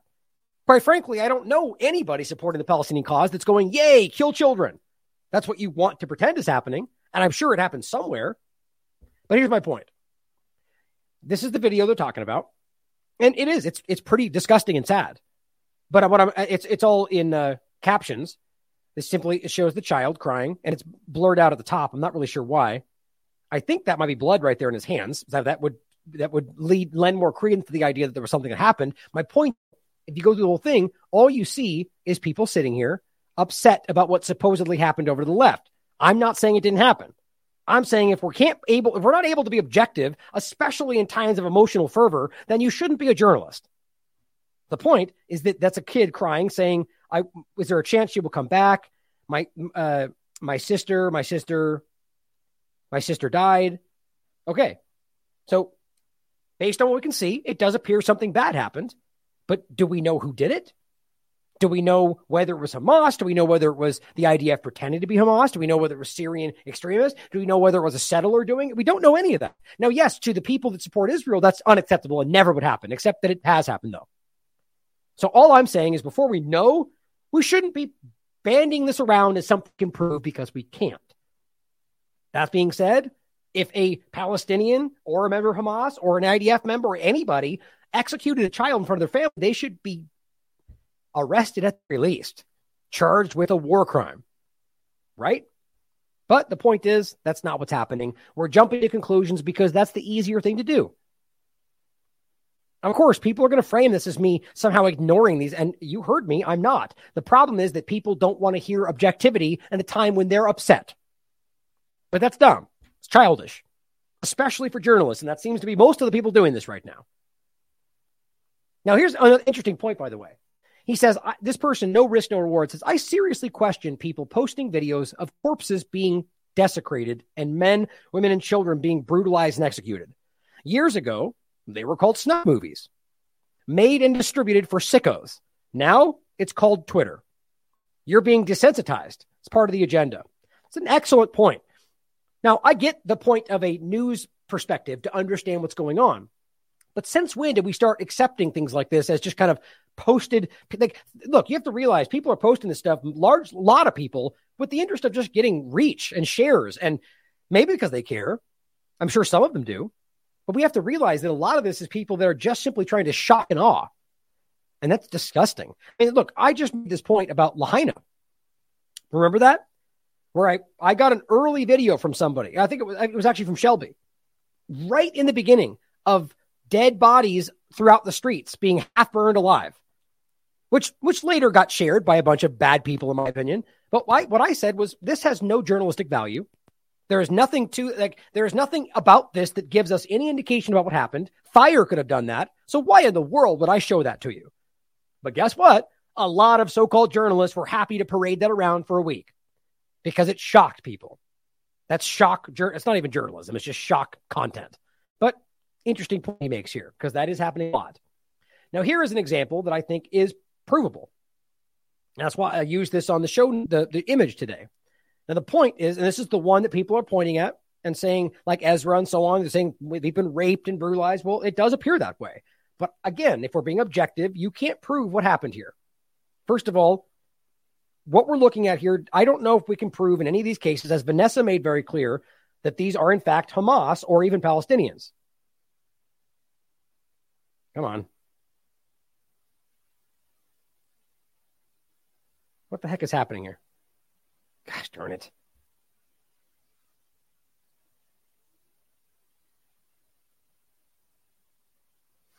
Okay, come on.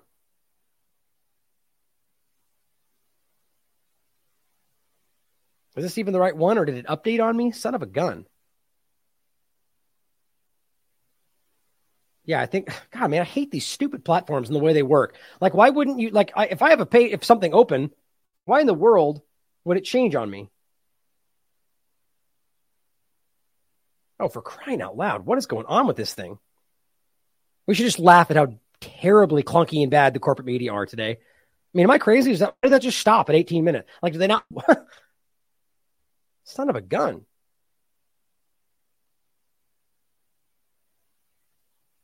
No, it does seem like it's continuing here. Yeah, and it just changed. How frustrating. Hold on, let me go back and see if that's what it was.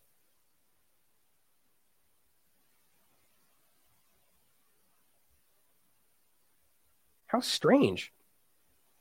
Gosh darn it, man. Well, I don't even know how to grab that really quickly here. Hold on. No, this is the different one. I wanted to make sure we talk about her too. Well, okay. Well, I had the damn son of a gun. I really just am so frustrated by the terrible makeup of, like, all they're trying to do is shove what they want you to think about. If you have a link to these things and they just change the link, change the content. I mean, God, these people aren't journalists. It's propaganda, man. As clear as day. In any case, the point was, this one, just since we have it up, is saying they kidnap a 12-year-old boy. But my point in reverse is, why do we think because of this video that we know, even if it's posted on some Telegram channel that claims to be Hamas, as you got people like Laura and others doing, because there's some weird little clip from a Telegram channel, like that can't be easily manipulated, that we know that's what they're laughing about. Look what they're saying. It's just all shock content, guys. It's trying to get people upset. But my point is that we don't know for sure what these people are, what they're doing, who's paying them, what they're part of. My point is they're not dressed like Hamas. They could be Palestinians, but we also have to realize they could be other people too. And I'll get to an example of that. Well, actually, maybe tomorrow. My overall point, as the one I was going to show you, which is just this clip I had, what you were going to see is this woman. I mean, you basically get the gist of it here, who was being put in this car. You can see blood on her arm, and you can see blood on her pants right there. Now, yeah, look, my first thought as a journalist is that woman got abused because she is detained, and it's a military setting, and my God, that happens far too much. Again, you want to take a quick dance through the Iraq War? It'll blow your mind how many times U.S. soldiers were ordered to rape women. There's been entire hearings on this that we don't get told about. It's disgusting. I mean, ordered to do so in front of family members. But we're the good guys, right? The point is, most of these governments are the bad guys, including the ones we're talking about. I mean, U.S., Israel. I mean, it's ridiculous. My point, though, is that we don't know for sure, though, do we? We just because we see it doesn't mean we should assume. Reporting should be a woman that appears to have been raped. That would be fair reporting.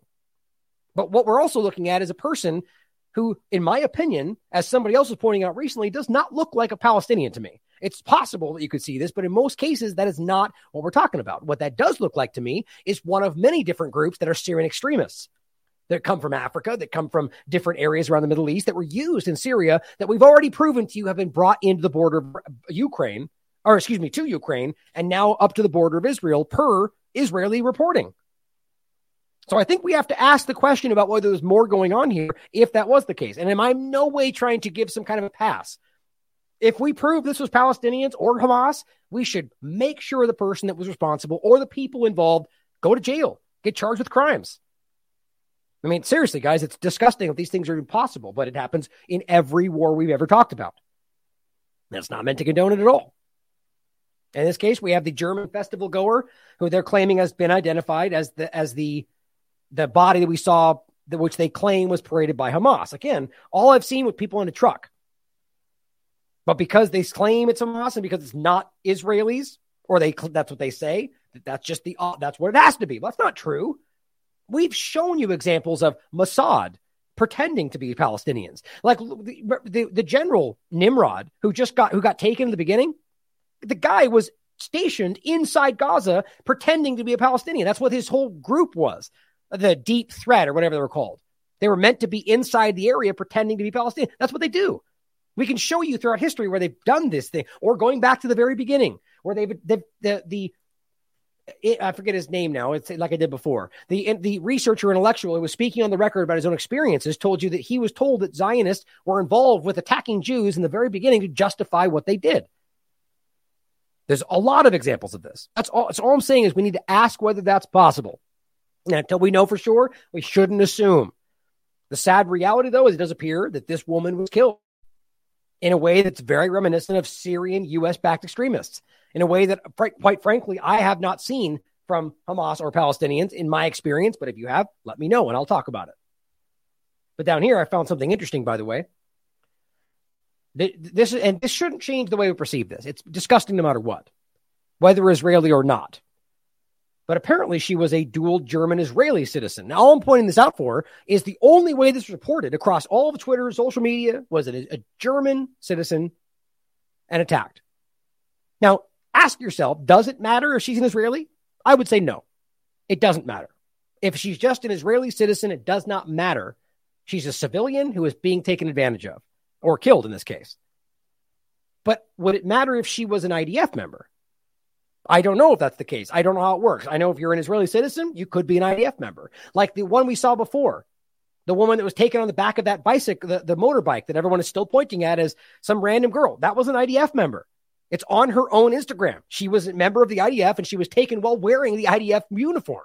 So I'm not saying it's okay that something bad happens to her. What I'm saying is in a war, especially with an occupied territory, and you're part of the military, that's in the context of war, that's a fair target.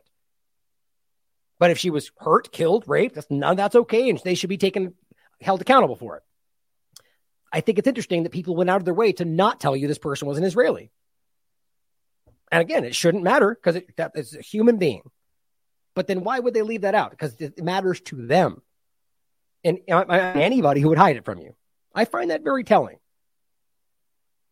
Now, Clandestine makes a couple good points, and I'm going to wrap it here, guys.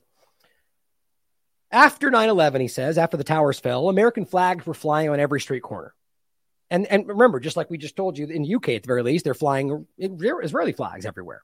He says, and the U.S. government had the unwavering support to justify invading any country, which has been followed by decades of war and military occupation. Then down the line, we learned that what we were told about 9/11 was not the truth. The terrorists who committed the attacks were funded by their own CIA. And again, just to be clear, I'm not claiming there's parts in this that I may not necessarily agree with about the kind of general point about 9/11. The point I'm making here is about the lies we were told about 9/11, whether we all agree on the finer points of 9/11. Just to make that clear. This is what his opinion is. He's saying Building 7 was demolished without being struck by a plane. Things were vastly different than they appeared on the surface level at the time. Did terrorists really drive planes into the towers, killing thousands of innocent civilians? He says yes. But were the U.S. government innocent bystanders? No. We should all know by now they were not. They orchestrated the plot and used it to justify attacking countries and with resources they wanted, he says, and it worked. It did. And that's only one part of it. This is why I am cautious, he says, to immediately pledge my unconditional allegiance to the Israeli government when we didn't know exactly what happened or which nefarious entities were involved in the Hamas attacks. Like, this is what objectivity looks like. Allowing your emotions or your political sides to dictate your stance is so juvenile. This is a person who I guarantee has opinions. He's just going, let's wait to see what the reality is, not just what Ezra says on Twitter. It says, did terrorists really murder and kidnap hundreds of Israeli women and children? He says, yes. Now, I don't know if I agree that it's hundreds of women and children. I haven't seen that proven. But we should consider that, and if they are, then we should condemn that for sure. Condemn any attack on civilians. He says, but are the Israeli government innocent bystanders? He says, I do not know. And neither do a lot of Israelis who are acting like this was allowed to happen. Did the Israeli and or U.S. government want these attacks to happen? Did their intelligence agencies know Hamas were planning this? Well, Egypt seems to think so, and allowed them to carry it out so they could justify war. Well, as I said before, they've never needed a justification, really. They just simply say they're over there, they're bad guys, preemptive self-defense. But things have changed.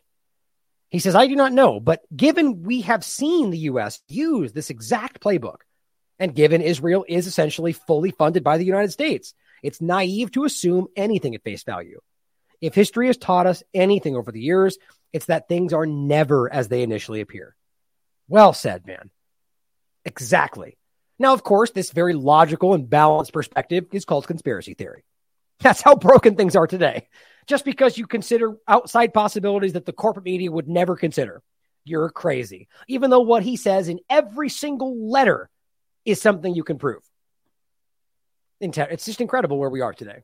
Well, Liam points out, this first starts with Richie Torres, who is a congressman, says Hamas's surprise terrorist attack by air, land, and sea, which is not even really what happened, is Israel's 9/11. Now, we told you this is what they were trying to float. Losing, he says, 600 Israelis. Interestingly, he says a U.S. politician is equivalent of losing about 20,000 Americans. Now, that's not even a ratio based on the population difference. So I think he put his foot in his mouth here. I think in his effort to try to be more pro-Israeli than some of the other people, he let it out that he's more interested in that he thinks Israelis are worth more than Americans. It's crazy. His point? It's really something for an American congressman to say that he thinks every Israeli life is worth 30 American lives. Yeah. Oops. Quiet part out loud. Well, we now are being told, and this is going to get more interesting and alarming and dangerous when this is acted upon, if it is, that 9 U.S. citizens are dead in Israel conflict. Now, if you read through this, what you'll find confounding is that we don't really get into details. Just like we were told a U.S. citizen was killed in the Iraq issue, which then led to in Iran, and all the back and forth. It turned out wasn't technically a U.S. citizen, but it was an Iraqi national that later filed for U.S. citizenship, which is really different than how we read that, right? I'm willing to bet you it's the same point. It's certainly possible that Americans were there, but I'm willing to bet you that these are Israeli citizens who have dual U.S. citizenship, and they just want Americans to think that Americans were attacked. And so that's how they frame it. But how about we be objective and wait for the facts? I know, crazy in this day and age. But we also have more than 10 Britons feared dead or missing. So we don't know anything, but we're going to scare you with a headline that means we don't know, but maybe. Journalism in the corporate sphere. So the point is they're trying to get you invested, saying Britons and U.S. citizens were dead and are killed. But we don't know, though. That's what they say right there. We don't know. We're feared dead. We're not sure. They're missing. And if they're dead, it's sad, unfortunate. And if we're civilians and not there in some kind of military capacity, then we should make sure people are held accountable. Now, I am going to rush through this, like I said, and end it right now. But I want you to see, as I rush through this, the points we're going to get into probably tomorrow or the next day. And I'm going to try to bring in some other topics, actually. Ron Paul spoke on the creation of Hamas, being Hamas creation of Israel and the United States. He speaks to this, saying that we're responsible, which you should remember. We have the examples of them saying Hamas, to my great regret, is Israel's creation, which is literally written in the Wall Street Journal. Excuse me.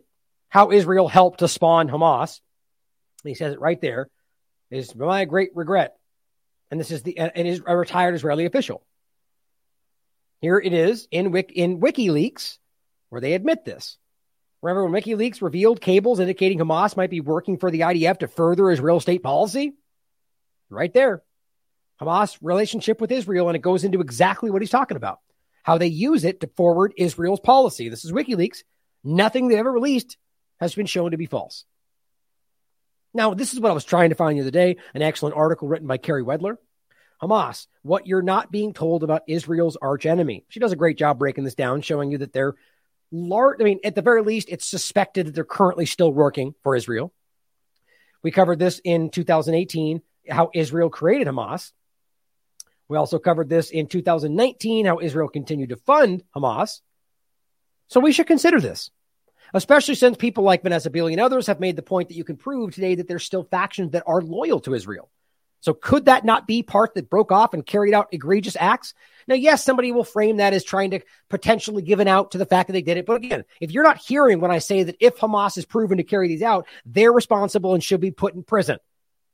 So stop trying to pretend we're not saying that. As far as anybody that I respect is saying that. The bottom line is that we should at very least ask if a group who has lied to us just like this before might have done it again in their own interest. That's not that crazy to consider. In that same note, I'll include some important point links here. Here's the Corbett report, an interview I did with him, Destroying the ISIL Myth with the Last American Vagabond. Here's the title I put out when I put this out. Well, and while that loads, we also have a 3-part watch along with his series called The Secret History of Al-Qaeda, which proved beyond a shadow of a doubt that it was created, funded, and still controlled by the United States government and Israel for that matter. But let's also, listen to the interview with James Corbett where we discuss how ISIS was created, armed, and funded by the U.S. and Israel, and how it's an open secret. And this is overlapping with the same point about the history of Al-Qaeda.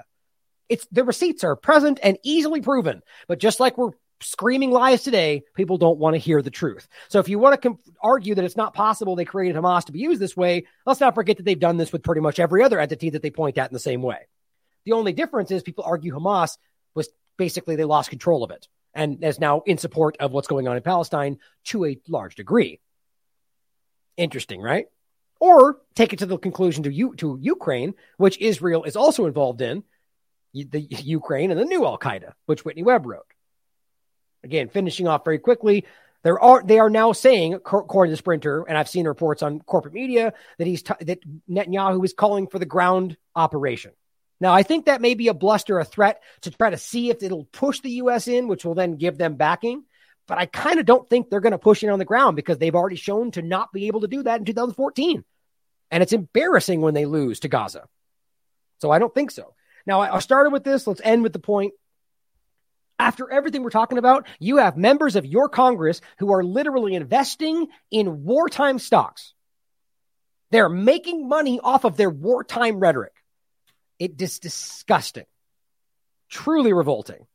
Now, I'm going to go into this more tomorrow, I think. The idea of how this still might have been engineered. There's a lot of interesting points in this, as I was saying earlier, how some of these earlier posts they've shared seem to look like they're wearing IDF uniforms. I think just happened to put on a Hamas headwear. That's really it to me. It might be quite literally that we were lied to about how this started, like entirely false flag event that maybe Hamas then took advantage of. Because Egypt was saying that they were aware of this. Very interesting. But we have this. I'll include this. This is a 2-minute clip of the invasion, which is interesting. Dan Cohen shared this, calling it a huge success for Palestinians. But you can see that there are really no IDF members as they break through the wall. There's nobody there. They have a couple, that's the voices are changed. There are some people, but it's interesting how it seems to be they were almost let through. Iranian agency is saying, and this is really telling, this is stated by the Iranian Tasnim agency. I can't confirm it outside of that.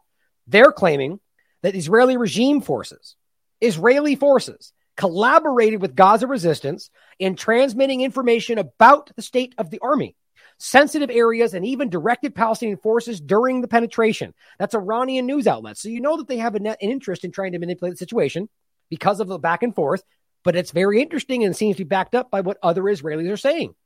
This is, again, Efrat has been telling you. She's saying there is no way they did not know.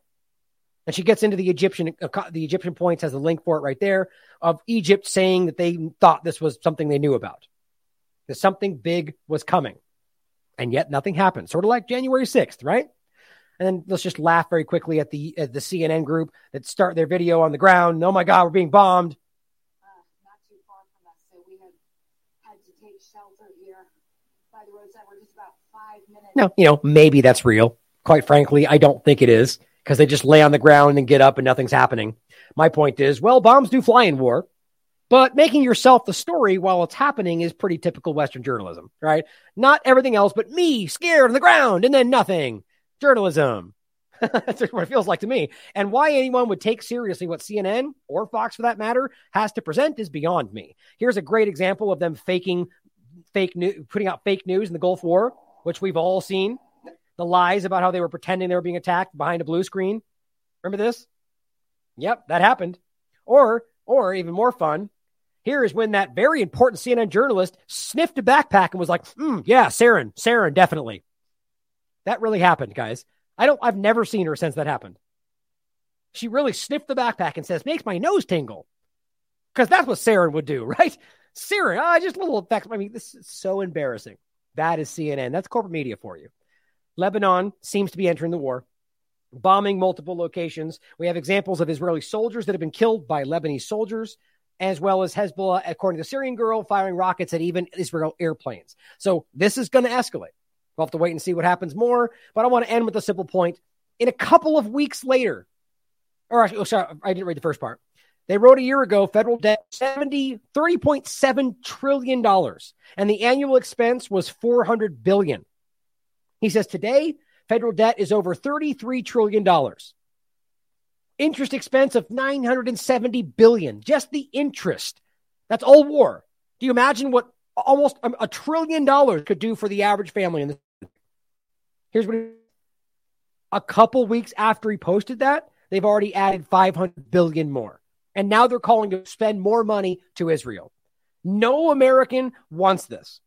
Whether or not they support what's going on with what Israel wants to do, nobody wants to send more money abroad. That's routinely what Americans say, and your government doesn't care what you think. Federal debt, $33.5 trillion. I mean, guys, that's bankruptcy. That is insolvency, unless you're a government controlling the money flow, which, by the way, is rapidly changing as people pull away from the dollar, and that's desperation for you. Dumping money into a sinking problem. So thank you for tuning in today, guys. I was hoping to get it even less than that, to be quite honest, but we'll leave it there. I appreciate your time and being objective, asking questions, and realizing that human life matters wherever it is and whatever color their skin or whatever their ethnicity. It's really appalling, isn't it, that we have the very people acting like they're fighting for equality and equity and sustainability and free speech and human rights as they attack these things in the people they don't like. As I said, the worst of the worst are the people that pretend to be good and do worse than anybody else. It's disgusting. So thank you for tuning in today, guys. I love you all. As always, question everything. Come to your own conclusions. Stay vigilant. Anyway, welcome to the State Department. I think we have some interns in the back. Welcome. Good to see you in this exercise in transparency and democracy. Is that what it is? Sorry, I didn't mean to break. I thought it was an exercise in spin and obfuscation. All right. Can you tell this is my last briefing before vacation? Anyway.